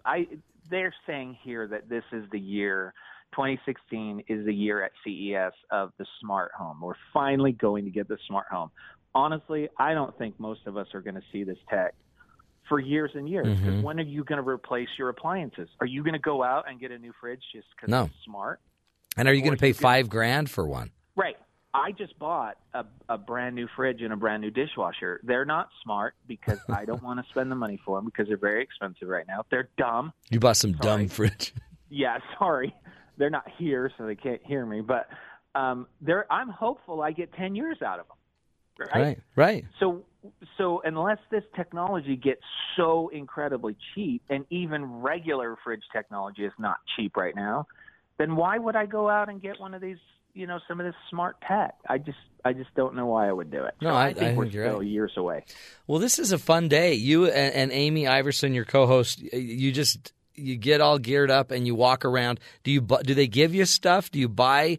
I mean, this is the biggest trade show, I think, probably in the world. It is the biggest in the world. And it is not your typical show where you think you're going to get your swag bag and go around and get stuff. We don't come away with things here. These booths aren't giving things out. Really, the idea is you have several groups of people here. You have the media, you have vendors, and you have purchasers, and then you have industry experts. So these booths are here because they're hoping that the Walmart purchaser will stop by their booth and say, wow, I really like what you have to offer. Well, let's put it on our shelves. So they're trying to get into all of the retailers and things like that. So you can't even buy a ticket to come into CES. You have to have some industry connection to even walk in the door. So every badge you'll see, they're a vendor, they're a purchaser, they're a member of the media. So it's a little bit different show in that way, not geared towards the public. Yeah. Well, bummer for you. But you are in Vegas, so you guys can get a good buffet and go catch a show. No, we never do. We always say we're going to do other things, and we come home. We get home probably by 6:30, and we are exhausted. You just rub your feet. Yeah. Go get a gone. prime rib buffet, and then you go to bed. Just gone. Room service. Room service is where it's at. Well, Jay, you know what? Take lots of pictures. Okay, we'll do it. I want to see you trying everything. All right, and I'll keep in touch. I'll let you know if there's anything that is absolutely mind-blowing. I'm sure there is, and there will be. Jay McFarland, thanks, brother. You did great. That's awesome. No problem. Knock him dead. Go check out his website, jmcfarland.com. Really, he's on the cutting edge of all of this. He talks about it all day on his show on KSL, the Browsers radio program. You can go look that up as well. Good stuff. We'll take a break, folks. Come back and wrap up this second hour of the show. Man, tech, it's helpful, isn't it? Kind of. Sometimes you just wonder why. Why do we need so much stuff? We'll take a break, folks. We'll be right back.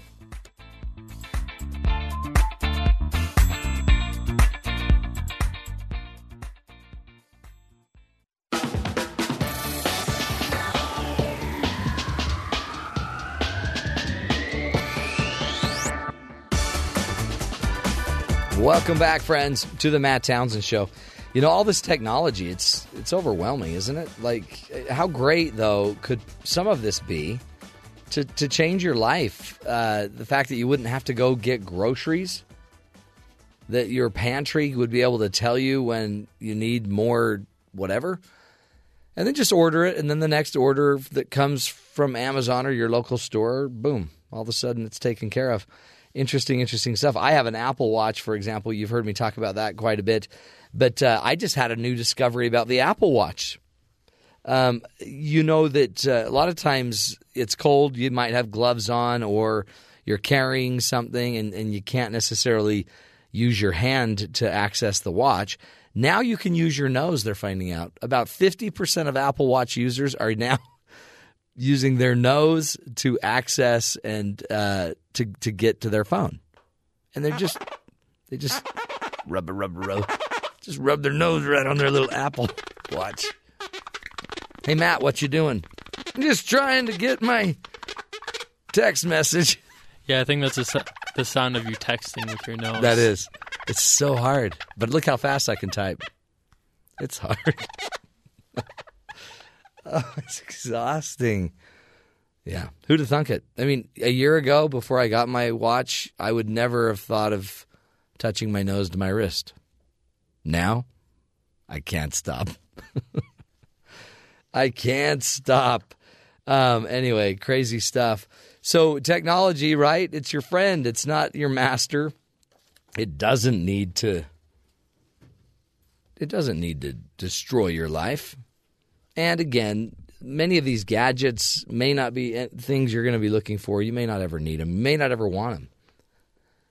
But it kind of tells you that in 30 years from now, think about it, for real, 30 years from now, this technology, it's just, a lot of it's just going to be commonplace. When you go to the gym, you'll be able to just breathe into that, whatever it is, that tool that will tell you, yeah, you burn this much fat. You're actually burning this much fat. It'll then create a better plan for you. There's just no end to it.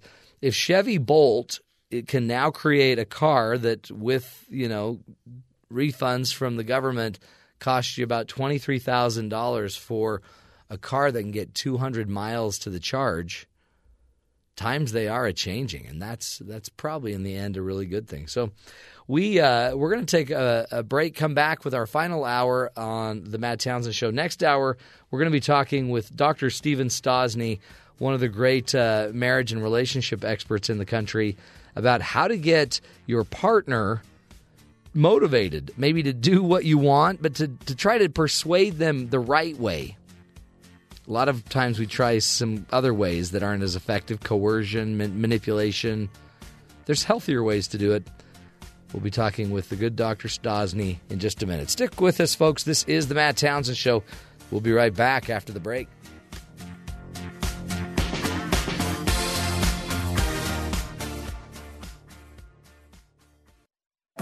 This is the Matt Townsend Show. Your guide on the side. Follow Dr. Matt on Twitter At Dr. Matt Show. Call the show at 1-855-CHAT-BYU. This is the Matt Townsend Show. Dr. Matt Townsend. Now On BYU Radio. BYU Radio.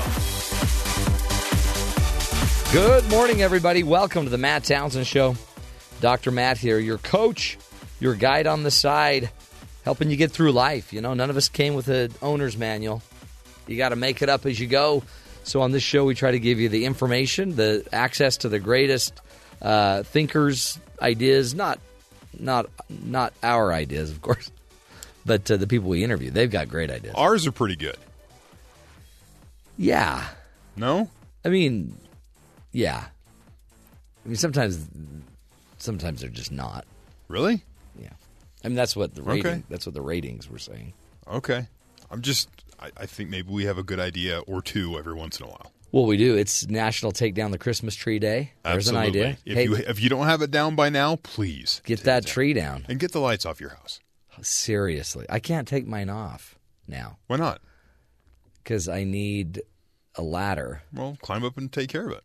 I got to get a ladder. That's kind of why I don't put them up. Yeah. Because then you have to take them down. But my kids are like, Dad, can't we be like everyone else in the neighborhood with festive spirit? And no, son. All year long? No, take them down. Sorry, we don't have a ladder.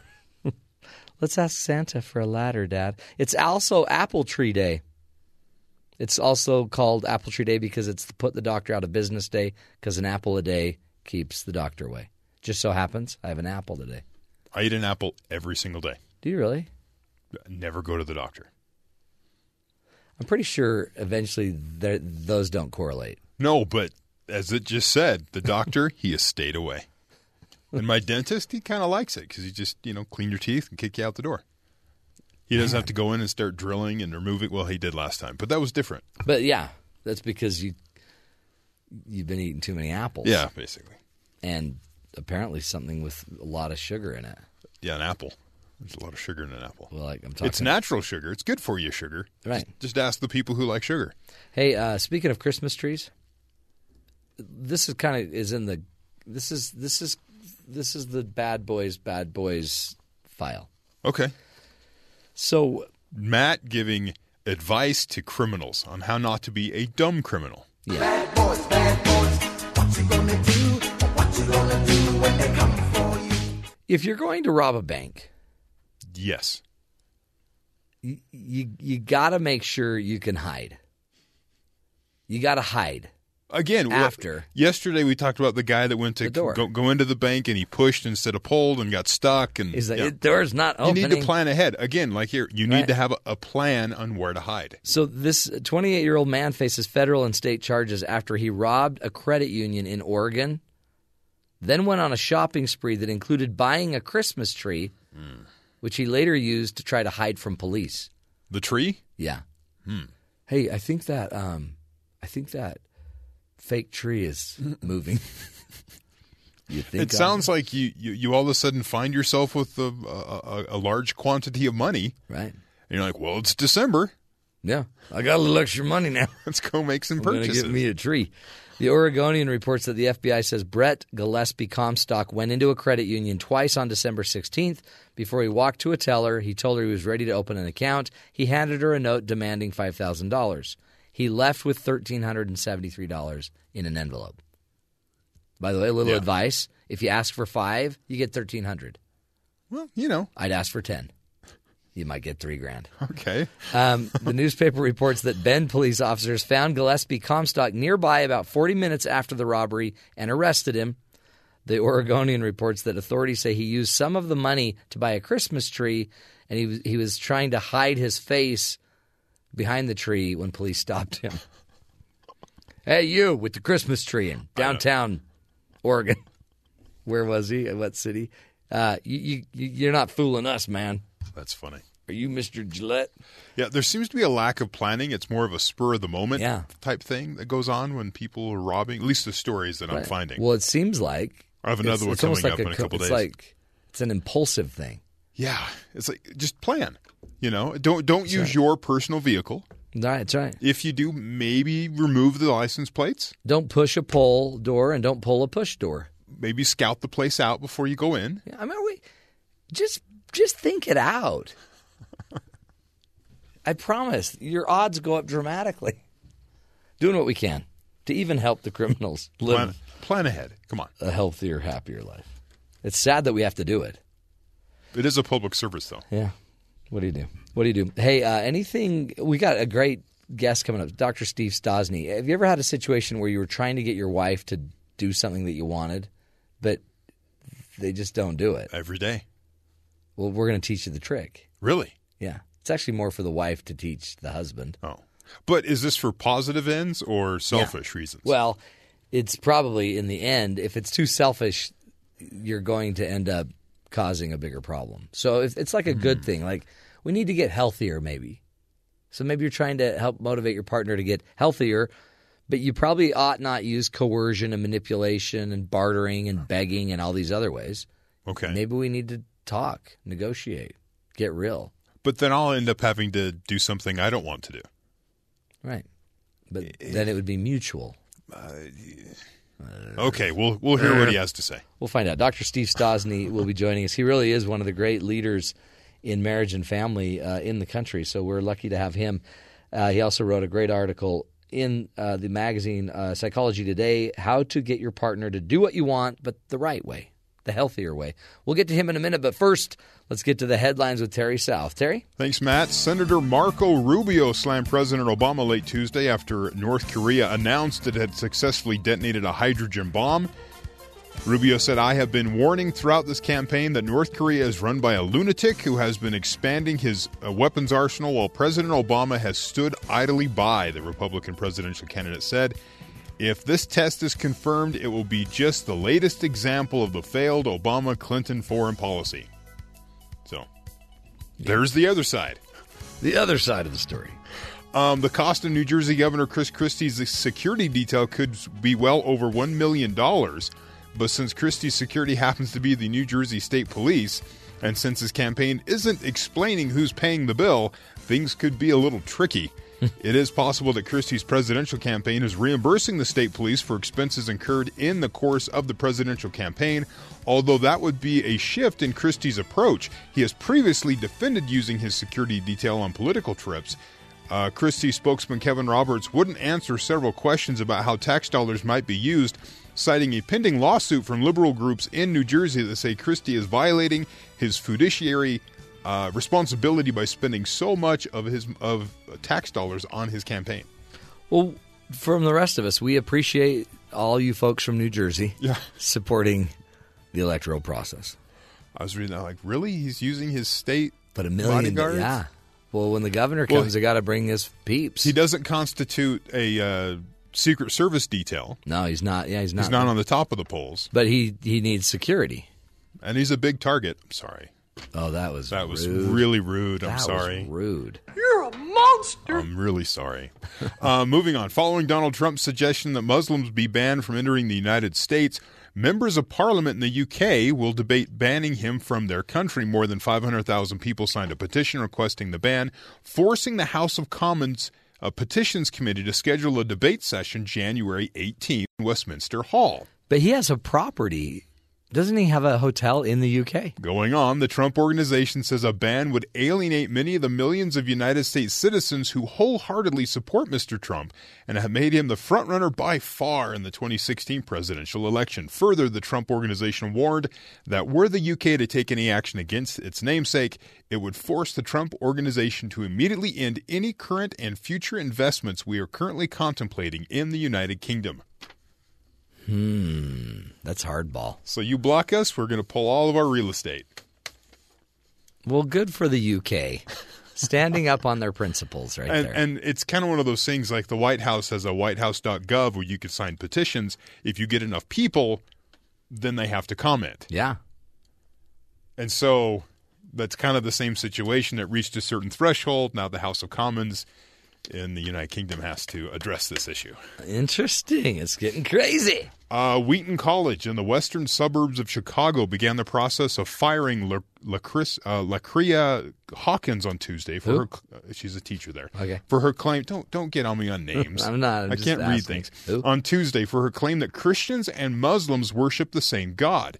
In December, the political science professor wore a hijab to show solidarity with her Muslim neighbors, leading to recommendations that she resign. She wrote, "I stand in religious solidarity with Muslims because they, like me, a Christian, are people of the book," she posted on Facebook at the time. And as Pope Francis stated last week, we worship the same God. This week, Provost Stanton Jones informed her that her termination from the school had begun. Wow, really? Yeah. What's happening here? I don't know. Stuff like that, you're just... I don't know. Come on. Seems interesting. And more frivolous news, New York City is giving its payphones the 21st century upgrade by turning them into high-speed Wi-Fi hotspots. The free service will offer broadband speeds of 1,000 megabits a second, which is about 100 times faster than the typical speed provided by most wireless carriers. Yeah. MarketWatch reports after connecting for the first time, a client's device will be able to connect automatically to the hotspots throughout the city. The service is being brought to New York via a $200 million investment from a collaboration of several major tech companies. New York begins rolling out hotspots this month with plans to install 500 of these hotspots by July. Well, no one's using payphones? Right, no. So start putting the Wi-Fi in there. But it seems like you're going to have thousands of people now gathering around these spots. Well, hopefully they're spaced out enough that you'll have a network and you'll be able to move freely. And interesting.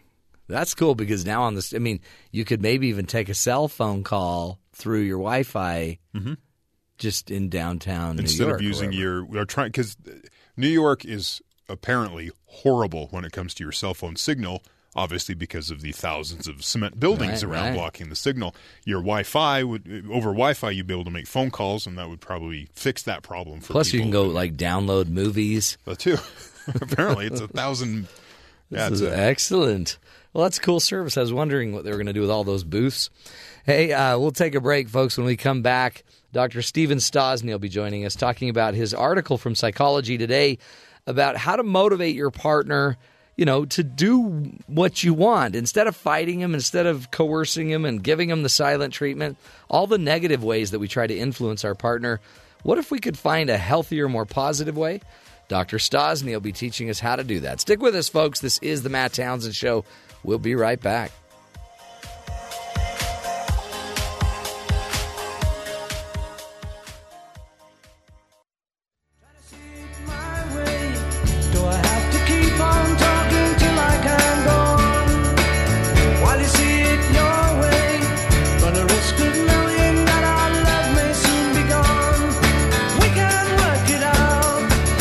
Welcome back, everybody, to the Matt Townsend Show. We can work it out. We don't have to fight. But many times in our marriages, we are all, we want to be influenced, or we want to influence our partner. Sometimes we just want our idea to prevail, right? We want to, can we just do it this way? Can we eat here tonight instead of there? Anyway, whether it's, arguing over home repairs or where we spend our money or what television show to watch, sometimes voicing opposing views with your partner creates a lot of contention, leads to a lot of arguments. So how do we try to influence our partners to do what we want to do, but how do we do it in a healthier way? Not manipulate, not try to coerce them, not ignore them. Well, who better to teach us than Dr. Stephen Stosny, one of, I truly believe, America's great experts in the study of human relations and compassion. And he's a great author and writer on psychologytoday.com. Dr. Stosny believes that when people feel valued, they tend to cooperate more. And he joins us today to help us work through some methods of truly learning to negotiate with our partner instead of coercing and manipulating. Dr. Stephen Stosny, welcome back to the Matt Townsend Show. Oh, well, thank you. Pleasure. Great to have you on the show. I love your work, and I'm familiar with a lot of it. I think you're on to something here, don't you? Because we're going to try to influence our partner one way or the other. It's just some of the ways we try it, they're not very healthy. Absolutely. I began my career with highly distressed couples and finally worked my way back to trying to prevent that from happening. What causes relationships to be destroyed is resentment. And resentment begins to accumulate in the way that we make behavior requests. And it's not so much the language, how do I say it? It's the assumptions. You have to assume that your rights, privileges, tastes, preferences are equal to your partner's, but not superior, not inferior. And if you assume that they're equal, the way that you negotiate is more respectful and you're appreciative of the cooperation you get. If you assume that your rights are superior or that you're entitled, then you're going to get resistance because you're going to devalue, manipulate, coerce, or threaten in some way, and that builds resentment. And nobody wants to feel like your ideas are always diminished. So it just seems like inevitably that's going to create pullback. It's kind of like when you push on somebody, or even when you start to, lean on somebody, they're going to naturally lean back and start pushing back on you. So you're trying to teach us there's other ways to get people to move and have movement than more of some of the more manipulative ways. Yes, and to sum it up easily, it's value and respect. Your ideas are as important as mine. Here's why I would like to do it this way. Does that work for you? Or can we find a way that works for both of us? That's the goal of negotiation, that nobody feels taken advantage of, put upon, or distressed about it. the best for both of us. Now, that might not be the optimal choice for one of us, but it's the best for both of us. And I mean, I guess the idea too, it would seem like if my partner's willing to give for me on this one issue of where we eat for dinner, then I could just as easily give on another issue, and then we can just keep doing that. Says you're more likely to. You're more likely. Well, just don't forget about the research. Just look at your own experience. If someone is valuing and respectful to you, there's the law of emotional reciprocity. You are likely to return it. And if someone's demanding to you, you're likely to resist. What is it, do you think, Dr. Stosny, that drives us to turn even the simplest things into a competition or, kind of a battle, a war? Well, there's a lot of factors. One is I think we live in a culture of entitlement where our views, our feelings, our ideas are superior to other people's. And you get a lot of reinforcement on that in politics. Right. And that's a real polarization that pundits talk about. It's virtually a toddler standoff. One person says mine or my way, and the other says no. Those are the favorite two words of the toddler. It's so true. It's so true. And then we feel that entitlement, and then we argue our position as if it's factual, and then that gets aggressive. As if it's from the voice of God. That's right, exactly. And instead of just seeing it as a preference. And what you want, though, is not submission. See, when those other ways of negotiating, coercion, manipulation, and all of those, they require submission. Somebody has to give in. But you don't want that in an intimate relationship because submission always breeds resentment. What you want is cooperation that's willing to do something for the good of you or for our relationship. Actually works better if it's for the good of our relationship. Well, and it seems like that might actually spark more creativity. So it's not my way or your way. Let's find a new way. Absolutely.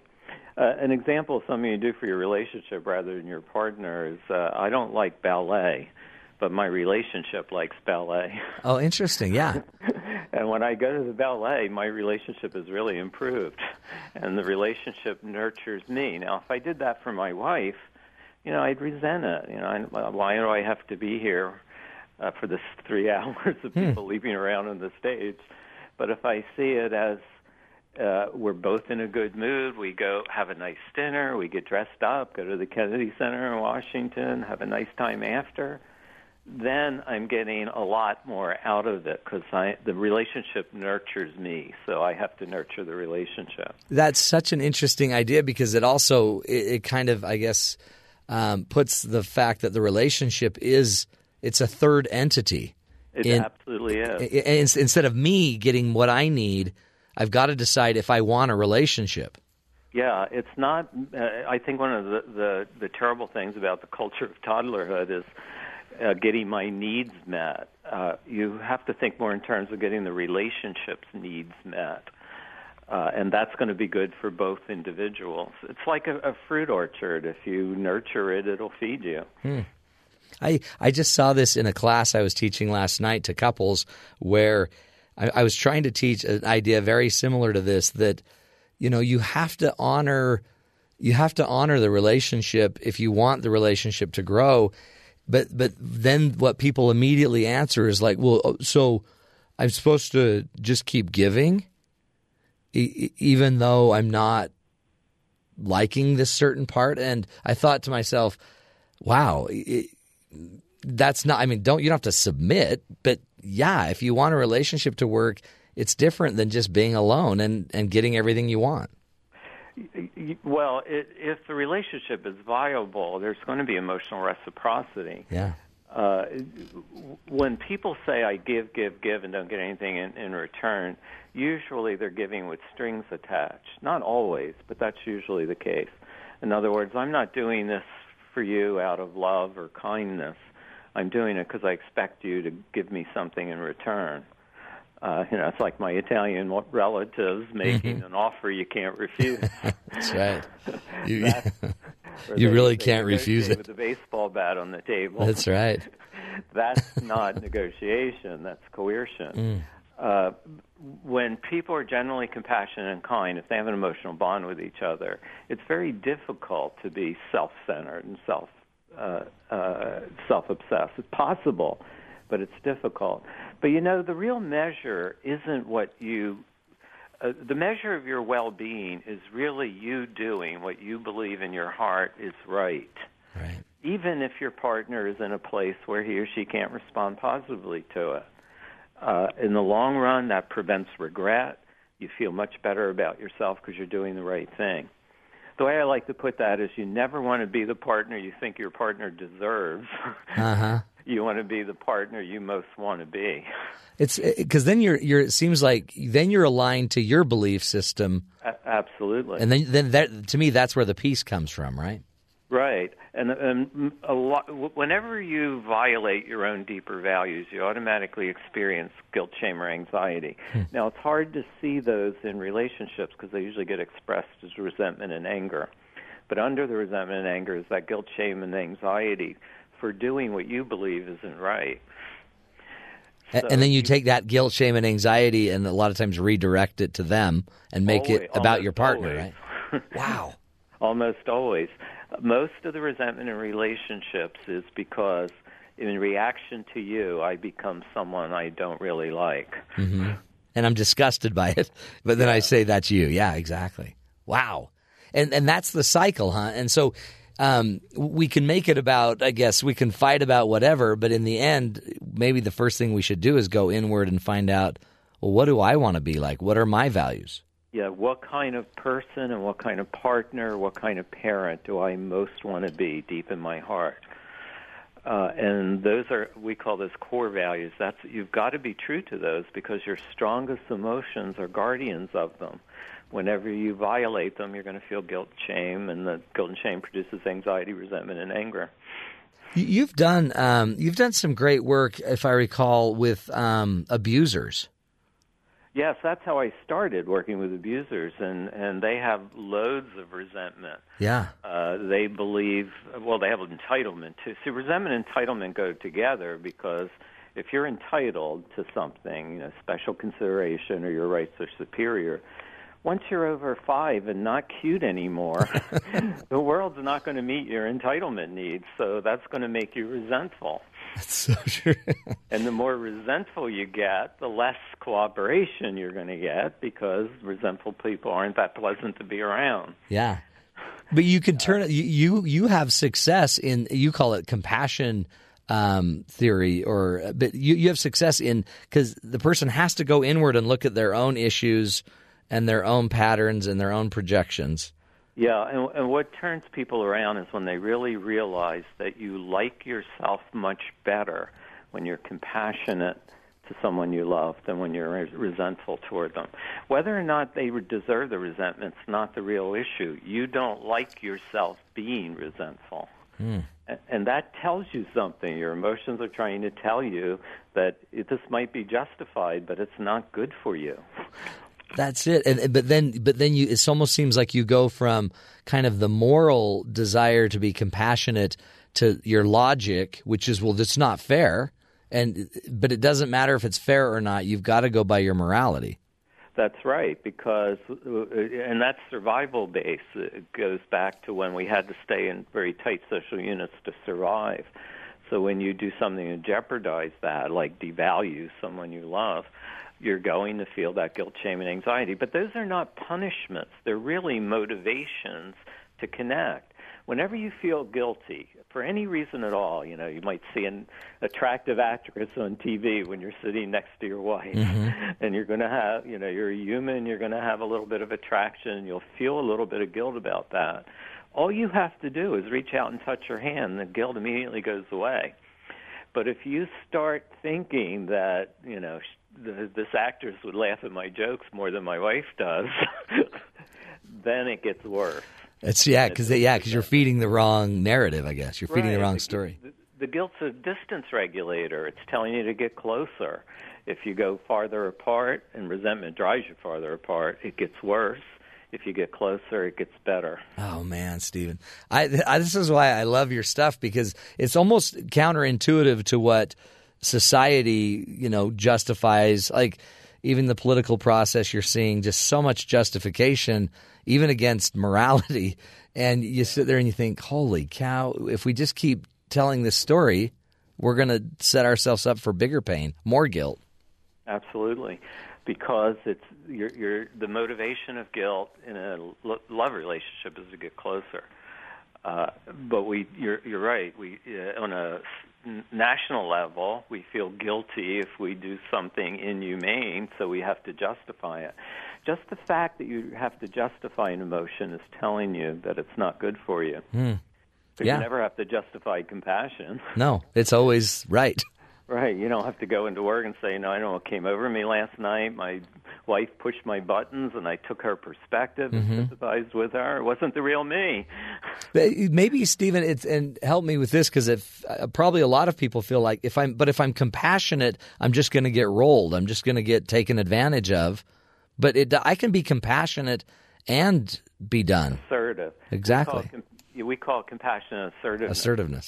See, the difference with just being aggressive or just getting my needs met and compassionate assertiveness is that you recognize that your rights, privileges, and preference are equal to, not inferior to, and not superior to your partners. They're equal. And then you stand up for the equality rather than my superior rights. And you can... Yeah, I don't have to tear your ideas down, which turns us into, I guess, manipulative, coercive techniques. Instead, I can just evaluate it. At best, it turns you into adversaries where you have to try to argue a case, and that never works in a marriage because you don't have a judge and jury living with you or so true. Decide the case on equity and precedent. Another book of yours I love is about how to improve your marriage without talking about it. Just address the fact that sometimes not talking about it might be, and I'm not even avoiding it. I'm not even trying to avoid it, but the talking about it itself makes stuff more real. Well, actually, it makes them more distorted. Yeah. Because what we've learned in neurology in the past decade is that focus amplifies and magnifies. Whatever you focus on becomes more important than what you're not focused on. And that's a problem in negotiation because everything you're going to negotiate about seems to be more important than it really is, just because of the focus. So what we try to do is you never start to negotiate with your partner without just in your head running through all the good things he or she brings to your relationship, what you love about them. I call it the palette of your relationship. It's like an artist's palette with a lot of different colors. Some of those colors you love, some of them are okay, some of them you don't like. Right. But you bring the whole palette to the negotiation, not just the ones you don't like. And so that's like an exercise then that we could do before we go try to influence or have a conversation, is make sure we bring the full palette in and go intentionally create compassion prior to the conversation. And that brings obviates that artificial distortion of focus. It brings the problem down to its proper proportion. One of the sad things about marital conflict is that most of what people fight about, they can't remember. That's so true. Because they're not fighting about, what they tell researchers, money, sex, jealousy, raising the kids, in-laws, and division of labor. Those things cause disconnection. What they're fighting about is the pain of the disconnection. And the more they introduce facts without trying to connect, the worse it's going to get. Yeah, and it has to, right? I mean, you're in the smoke, I call it. Yes, it's not about the facts. It's about the belief that you don't care about how I feel. And the trap that couples get into is, I resent you for not caring about how I feel. But while I'm resentful, I don't care about how you feel. That's true. So you're saying I don't care about how you feel, but you absolutely must care about how I feel. Yeah, it's so hypocritical. And yet we don't see the hypocrisy, do we? We just, because we're so in it. No, it just seems so right. And the problem with that is if you just recognize the guilt and shame, those are vulnerable emotions, and compassion and kindness will immediately alleviate them. But we regulate them the way toddlers do, with resentment and anger. And resentment and anger require an attribution of blame. You can't have anger without blame. Formula for anger is any vulnerable emotion, even physical pain, plus blame equals anger. Take away blame, and it's those other emotions. Man, Stephen, we need more time with you. This is good stuff. Well, we appreciate your insight. Give us the one thing. What's one thing we can do, all of us in our relationships today, to maybe mend the fence, to bridge that gap with our loved one today? Well, this is an easy thing to do because research shows that people don't fight about words; they fight about emotional demeanor, because our brains make a judgment about what the other person is going to say before the part of it that interprets the meaning of the words is activated. So it's an emotional response. So you want to have a positive emotional demeanor, and the way to do that is to get some image of your spouse that you appreciate. He or she did something that you really appreciate. And before you talk about something emotional, keep that in your mind. You don't have to mention it. Just hold it in your mind that, for me, my wife took me to the hospital with a kidney stone. Oh. She stayed with me. She was in the middle of the night falling asleep, and it made it so much better. She was with me. So I think of that. Think of her nodding to keep awake. Yeah. And it fills me with appreciation. I don't have to say anything because my demeanor around her is a lot more open, accepting, caring, nurturing. And it's that simple. It's having that thought. Right. And then that'll change the demeanor. Like that. Yeah. Oh, man. Good stuff. Dr. Stephen Stosny, thank you again for your time. And everybody, go look up his books. There really are. There are so many of them. Love Without Hurt, and The Powerful Self. Just find him on Amazon. You can also go look him up on Psychology Today. He truly is. He's important. He's essential in this world of human development and relationships. He's the guy bringing compassion back into our relationships. So we appreciate him. We'll take a break, my friends. Come back, visit our good buddies down at BYU Sports Nation. Stick with us. We'll be right back.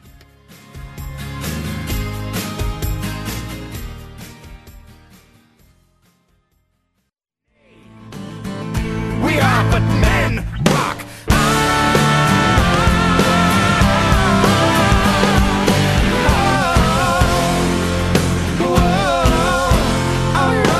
Welcome back, everybody, to the Matt Townsend Show. We're going to toss it down to our good buddies at BYU Sports Nation, Spencer and Jerem. Hello, gentlemen. What's up? What's up? What's going on, Matthew? Hey, just hanging out, just doing a show. Not a big deal. By the way, does it bother you that I call you Matthew? No, I love it. Tenacious D, that's who sings Would you this, tell right? me? Would you be honest with me? No, if I it totally really would. did bother you. I mean, there's other things I'd rather you call me. Like? Stud muffin. That's never going to happen. I know, so let's just go with Matthew then. Okay. No, I love it. Do you mind if I call you Bane? You can call me Bane. You can call me Bane. Yeah, Matthew, yeah. So you were going to do for us a little Bane meets Farmers Only. What's Bane's favorite dating website? You don't have to be lonely at farmersonly.com. That is great. You really don't if you're a farmer. You don't have to be lonely. How does one define farmer? How do you check if someone's a farmer? How do you validate that? You don't want to know. Okay, we checked. You're a farmer. You're good. Well, is Bane a farmer? I didn't know he was a farmer. Features many wonderful pictures of my tomatoes and onions. Oh, that is so great. You got to be careful on Farmers Only because you might get Bane. I don't know. Mom, I thought he was the greatest guy, and then I found out he's a villain. You don't want to go on a date with me? Now you can die. You sound like you're talking in Tupperware, honey. Get closer to the phone. Cute, but I can't see beyond the mask. What a great villain, man. Well, you know, what a great combination. I mean, I think the key to the whole bit right there is Bane and Farmers Only. Like, why didn't you choose some other organization? Why Farmers Only? How did we come to that conversation yesterday? We were laughing about the jingle on FarmersOnly.com, and then sometimes we talk about Bane and The Dark Knight and like what a great movie it is, and I just was like, man, what if you combine the two? Bada boom, bada bing. And then it happened. And then it happened. And then comedy utopia. And you nailed it. Hey, speaking of movies, did you hear Star Wars Force Awakens is the #1 film of all time? It passed Avatar. And it's exactly what we expected would happen. Exactly. Oh, yeah. It's so good. It's so good. It's so good. It's like Bane and Farmers Only. It's that good. Well, it's not quite that comedic, but dope combo. It is a sweet combination. Yeah, I went and saw it, and I'm not a big Star Wars guy. I mean, I'm not real geeky. Some would argue. But I loved it. It was really great. You can tell that they've kind of brought the franchise back. Man, it just my mom told me it brought back so many fabulous memories for me. You know, and I just like it hit a chord with everybody.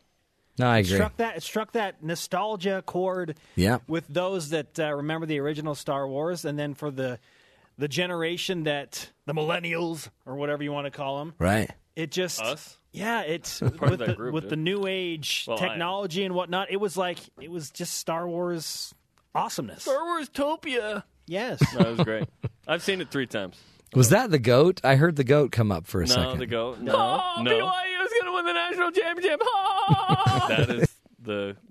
That's the GOAT. There's a character in SpongeBob that kind of talks like that. Some people have asked what's the origin of the Blue Goggles voice. It's uninfluenced by anything out there. I don't know where it came from, but it does sound similar to some things you've heard before, doesn't it? Yeah. It's one and only, man. Well, again, that's what you get when you go to watch or listen to BYU Sports Nation. It's all original. It's original. There is. It's 78 unfiltered originality. It's 78% original. It's that other 22%. Is that what it is? Hey, here's the deal. 32%. Hey, here's the deal. I don't know if you guys saw this because you're so busy, and you're not into all sports. But Ty Detmer had a press conference yesterday. Mm-hmm. Wait, what? I mean, all the coaches did, I guess. But something. And did we learn anything new?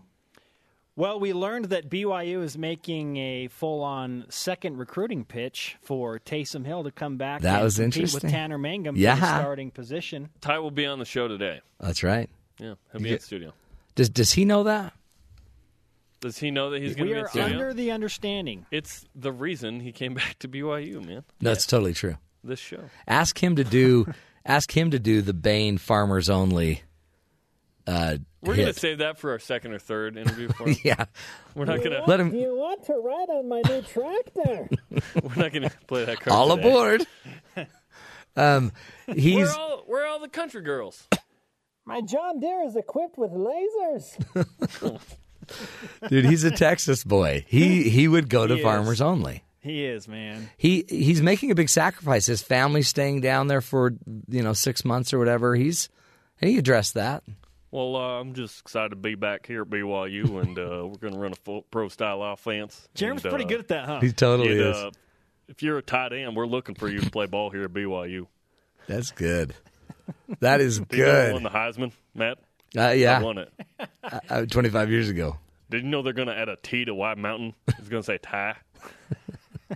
Do that for him, Jerem. No, I'm not. No. That is... Again, we can't reveal our true colors to him in the first interview. He's got to think we're cool at first. Right. You know what I would do? I'd let it out slowly. Are you kidding me? With Ty? Yeah. Not quite. No. I'd let it out slow, guys. Yeah. Just nice and easy. Hey, it's also interesting. They only have 5 coaches so far. Right now, 4. Oh, is it 4? Mm-hmm. That unless you know something we don't. Yeah. What do you know? Oh, sorry. Yeah. It's only 4. Oh, okay. It's only 4. probably going to become 10. But they have other guys to hire, too.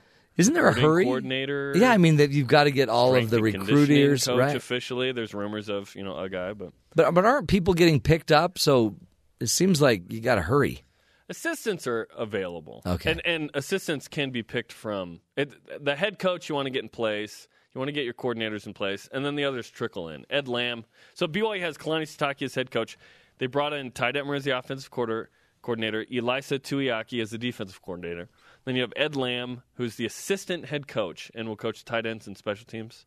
And then you're looking for the other 6. What does the assistant head coach do? Is essentially coaches the tight ends right now at BYU. Well, it just helps Kalani. So Kalani's never been a head coach. Ed Lamb has. He was at Southern Utah, former BYU player. Yeah, he's like the first he'll runner help up. with the logistics of being the head coach. Okay, it's not just calling timeouts and deciding when you go for it on 4th down. You know what I mean? Maybe he'll also do maybe manage more of the recruiting. I don't know. Yeah, and they'll get a recruiting coordinator for that very purpose. That's cool. Yeah, that's cool. And to help them hire, you know what I mean? They have to do this together. Are you guys? You still going to do your show now that we've covered it all? Well, if we want to talk to Ty Detmer live, then yeah, yep, we're going to do it. So Ty's on the show, and just as a radio professional, I'd give him a lot of time. He's Ty. We have carved out a nice chunk of time. Yeah, he's Ty Detmer, man. For Ty Detmer, he can have the whole show if he wants. Whatever. For sure. So after Ty, anything else going on? Elisa Tuiaki, the defensive coordinator, will also join us in Studio B, and we're asking everyone what they learned. What was their biggest takeaway from the media availability for the 3 assistant coaches yesterday? Cool. What would their headline be? Tight end. We're going to use tight ends more. That has come up more than a few times this morning. I'm sure. On the Twitter machine. Oh, you guys. Well, again, you're knocking it out of the park. You're teaching us new ways to laugh at funny things. It's incredible. We love you, and have a great show today. Thank you, Matthew. Mr. Detmer, do you want to say anything?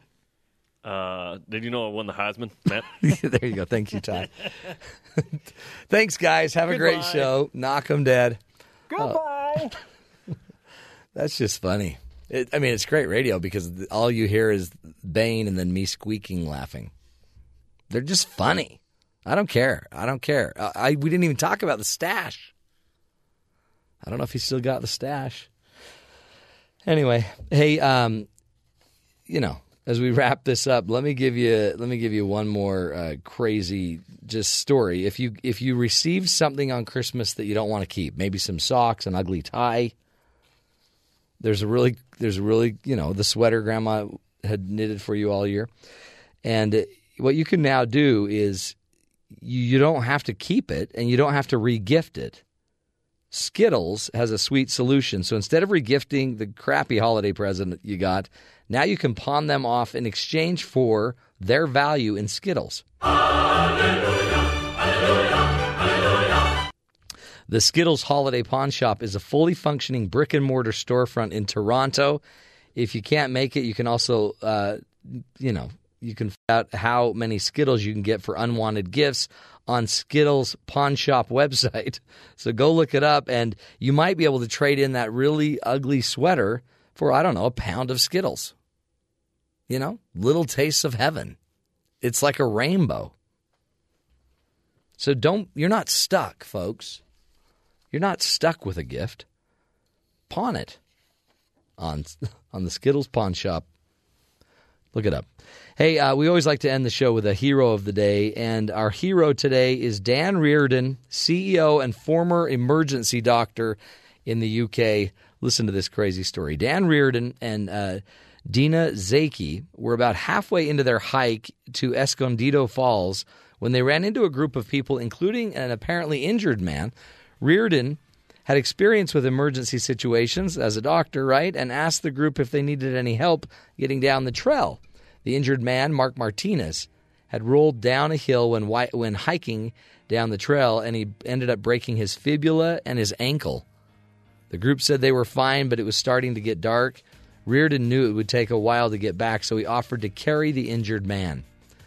While Zaki ran back to the main road to call for help, Reardon started carrying Martinez on his back down the trail, and by the time the emergency responders arrived, Reardon had already carried Martinez all the way down the trail, about 2.3 miles.